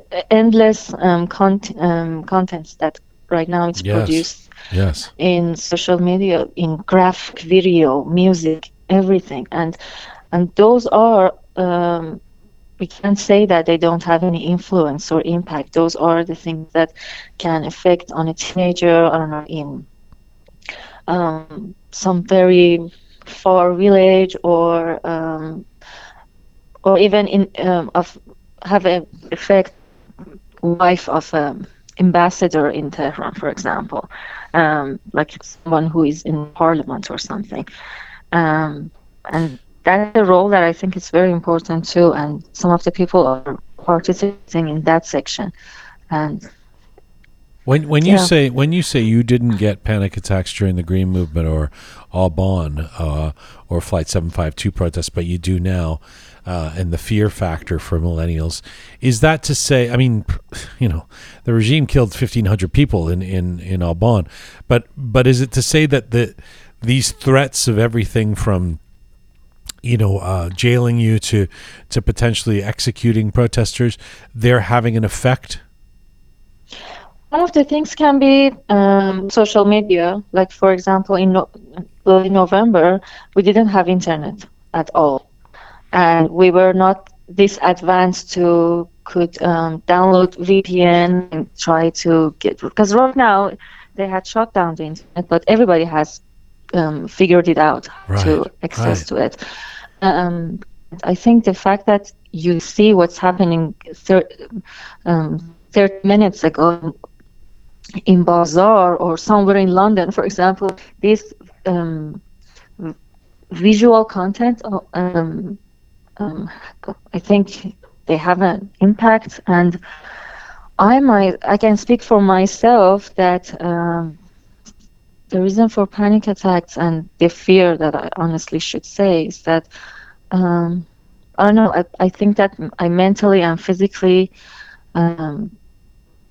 sometimes I think that I can't handle it. I have to rest for a few days and then go back. And I cannot just go on every day and be around or be surrounded by the news and everything every day.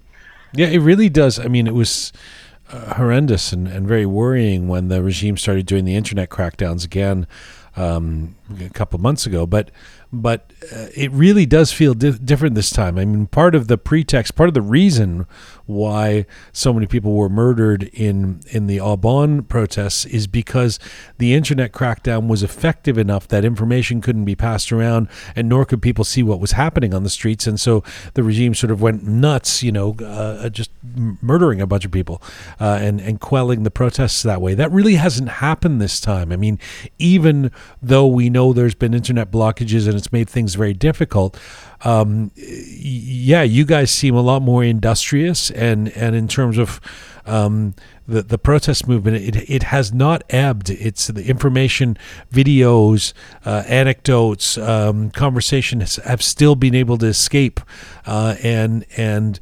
get across the country and reach us as well. So it's fair to say you're much more plugged in, even though you're inside Iran where the crackdown is happening, than you would have been 3 years ago, yes?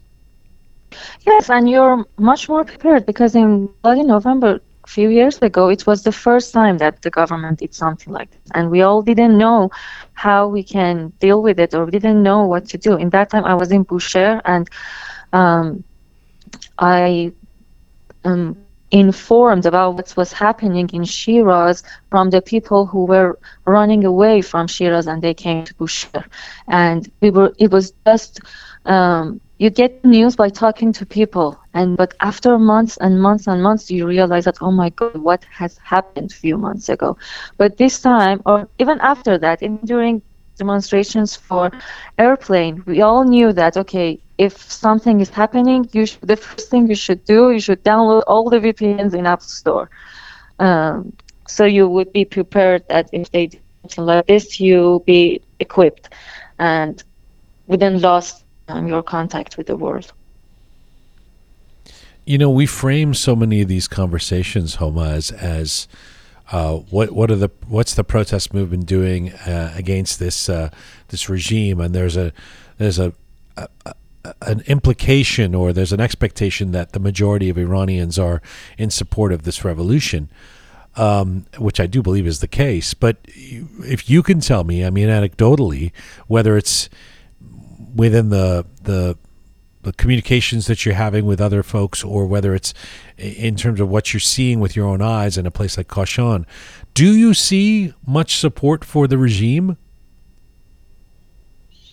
Among the people? Yes. No, not at all. Not at all. So in other words, No. other than the Basij, or literally the people beating up people and shooting at them, there's no evidence that anybody supports this regime in terms of what you're seeing, huh? No, but I think after 20 years after the revolution, it was so divided. Like people who were supporting the regime and people who were not, they all shaped their own communities. Like, I don't have anybody that supports the government in family, from my father's side, from my mother's side, or my friends. And I'm not saying that there are not people who are supporting the regime, but we don't know them. I don't know any, because I am not isolated, but all of us are one community that's even in the university, they didn't talk to us, we didn't talk to them, and it was just at the first day of university, it was clear that because of the ideology that we have, it demands that if we are going to be friends or doing projects or not, group projects or not. It was always like this, even when I was a child. If you were to guess, and I know I understand I'm not going to hold you to account scientifically, but if you were to guess, what percentage of the Iranian population do you think still supports this regime?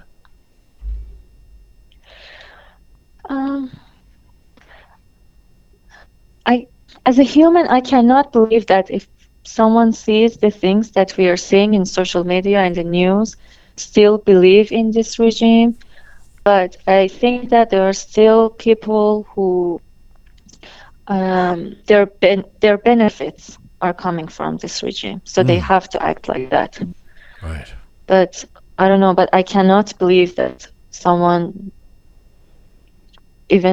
especially in this past month, just walk by the street or use the Instagram like we do, and still cannot decide what's good or what's bad. Yeah. Let me ask you about your own reaction to seeing. I'm sure you saw those videos, those very, very scary videos from the Tehran subway yesterday, with people being shot at from both inside the subway cars and on the platforms. What was the first thing you thought when you saw that? It might be very sentimental, but whenever I see this kind of stuff, I think that, okay, how would they sleep at night? I don't know if it's too childish or not, but the first thing to my mind is like this, that I cannot believe that someone can do something like this to another human being and still can live normally, wake up next day having breakfast and say to his children or wife and go out and knowing that the rest of the day he's going to be raped. Yeah, it's not. I don't find that childish at all. I actually, I mean, if it is, it's. I have the same childish view, because I asked that same question about half an hour ago in our roundtable here, where, you know, I was saying maybe you guys who grew up in Iran, as opposed to those of us who grew up outside of Iran, you know, have a better understanding of this. But I don't understand how these people, you know, what is this guy thinking who goes there with a gun and I mean, with the regime's blessing or not, goes there and starts shooting at people in a subway. I mean, how can that person live with themselves? And you know, a couple of people, I mean, Shaya said, well, you know, they're brainwashed and this is what they believe is right. And but I can't get my head around it. No, me neither. I just thinking about it a lot. And yesterday I was talking to one of my friends that he went to the hospital because Hossein Ronaqi was there, and there were some demonstrations a few days ago in Tehran. And we were talking to each other, and he said, let's talk on video call. And when he said that, I knew that, okay, something has happened to his face that he wanted to show me. But I wish that it wasn't the case. But when we turned into video call, I saw that his face was full of stitches and bruise everywhere. And he was in the car, and they broke the glass. One glass just cut one of his eyes. And then they knew that, yes, he lost one of his eyes, but grabbed him anyway out of the car and beat him for a few hours. And in that moment, I was just kept asking him that, what were you feeling? Okay now? Do you? But when I got off the phone, I was just thinking that how did he sleep and that night? Them. Yeah. Those people, like, can you just put someone in total blood and then go to sleep? How can you do that? And the next day you woke up and it's all normal. And what was your friend's crime? Sorry, why did he deserve that? I mean, was this the way you were describing this? He's in a car, just one of those people who's trying to show support for Hossein Ronaqi. So outside of the hospital, is this where this happened? Yes, his crime was that he was worried about Hossein Ronaqi. That is he going to be okay or not? It's unbelievable. It's unbelievable. Do you see increasing support from, we've talked about how the last 2 or 3 days there's been a lot of businesses closed and strikes, and this was a necessary next step. Are you seeing that kind of support for the revolution? In other words, institutions or businesses or corporations, or so it moving beyond just some students in the streets? I think that if the Grand Bazaar, go to the strike, a lot of things can happen. They cannot control it, and it would be the best. But my cousin is living Bazaar, and this interesting, funny thing that as long as their machine pose, if I'm saying it right, where you, when you put your credit card in it to cash money, whenever you go to the cash we were machines. saying that as long as cash machines, as long as this is working in their stores, they're not closing their stores. And but I think that but right now I think that in this past 3 weeks or month, it's they are going to strike, and I think if that goes how do you say, bigger, it would be the best. It would be the best, yeah. I'm sorry to hear about your panic attacks. Are you going to return? No, I really am. I mean, those are very, very difficult and scary. Are you going to return to Tehran soon?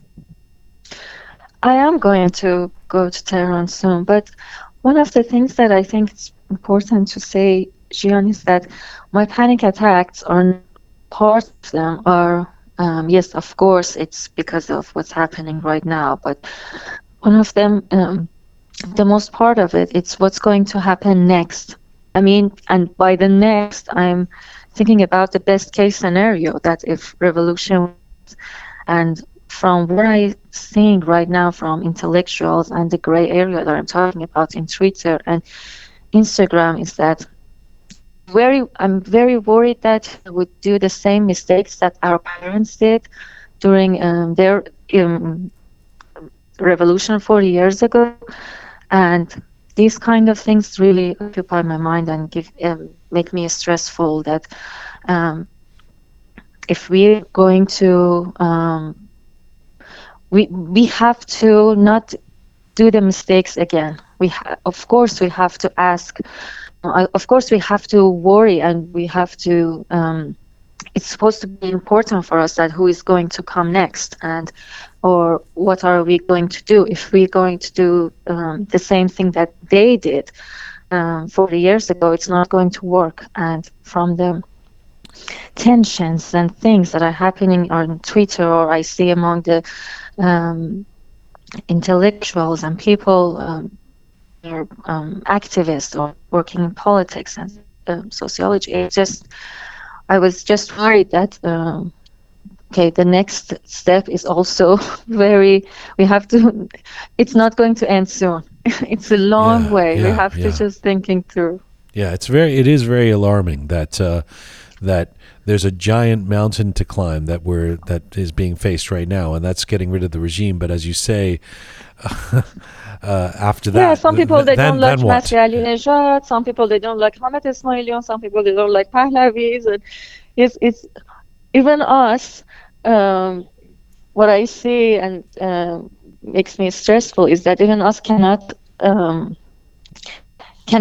be how do you say cannot be unified, cannot so okay, we do this now and then we're going to go to the next step. It's not the matter of right now we shouldn't be fighting. And the hope is that the lessons have been learned, and that the desire for freedom and democracy will trump the idea of just of disunity, and that people will come together and be able to figure out some self-determination for Iranians inside Iran to choose who's going to lead them. But easier said than done. And this is we were just talking about in our roundtable about how we knew. I mean, even 2 months ago, we were saying this is going to get much worse before it gets better in terms of the regime crackdown. But it's still shocking, even when you know that's going to happen. It's still shocking to see 10-year-old kids being killed, or what happened on that subway yesterday, or some of the street scenes we're seeing. I mean, to actually see it is horrific. There's no way to describe this stuff in nuanced ways. It is just absolutely terrorizing, terrifying. So there's a long way to go. I'm glad to hear your voice. Thank you for taking the time. Be safe in Kashan, and hopefully we'll get to catch up again in a couple of weeks. Thank you so much, Jian. Thank you. Bye-bye. Bye-bye. That was Homa, as we have been calling her, in Kashan. Thank you to her and all of the people who joined us from inside Iran today, the young activists who are part of the protest movement there and shedding insight in what is happening on the ground in Iran. It's so invaluable to us, and we really appreciate them coming on the program. This is Full Time for Rook for today. For all things Rook related, including our previous episodes in this Uprising series, all of our previous programming before that, guests we've had on the show, videos, funnies, outtakes, etc., you can go to our website, rookmedia.com. It's also where you can support us. We crowdsource, and if you want to become a patron, rookmedia.com. We really appreciate it. Thanks to the amazing team who put this show together: Sabi Roham, the very talented Anahita, Super Parisa, Smart Pega, Ahay Mehdad, and Groovy Shaya. Thank you to all of you out there for supporting us and sharing our content. Please subscribe if you haven't done so already on the platform you're listening on right now, or any platform that is part of our group of platforms. You can find me on Instagram at Jian Ghomeshi. Take care of yourselves. Stay strong.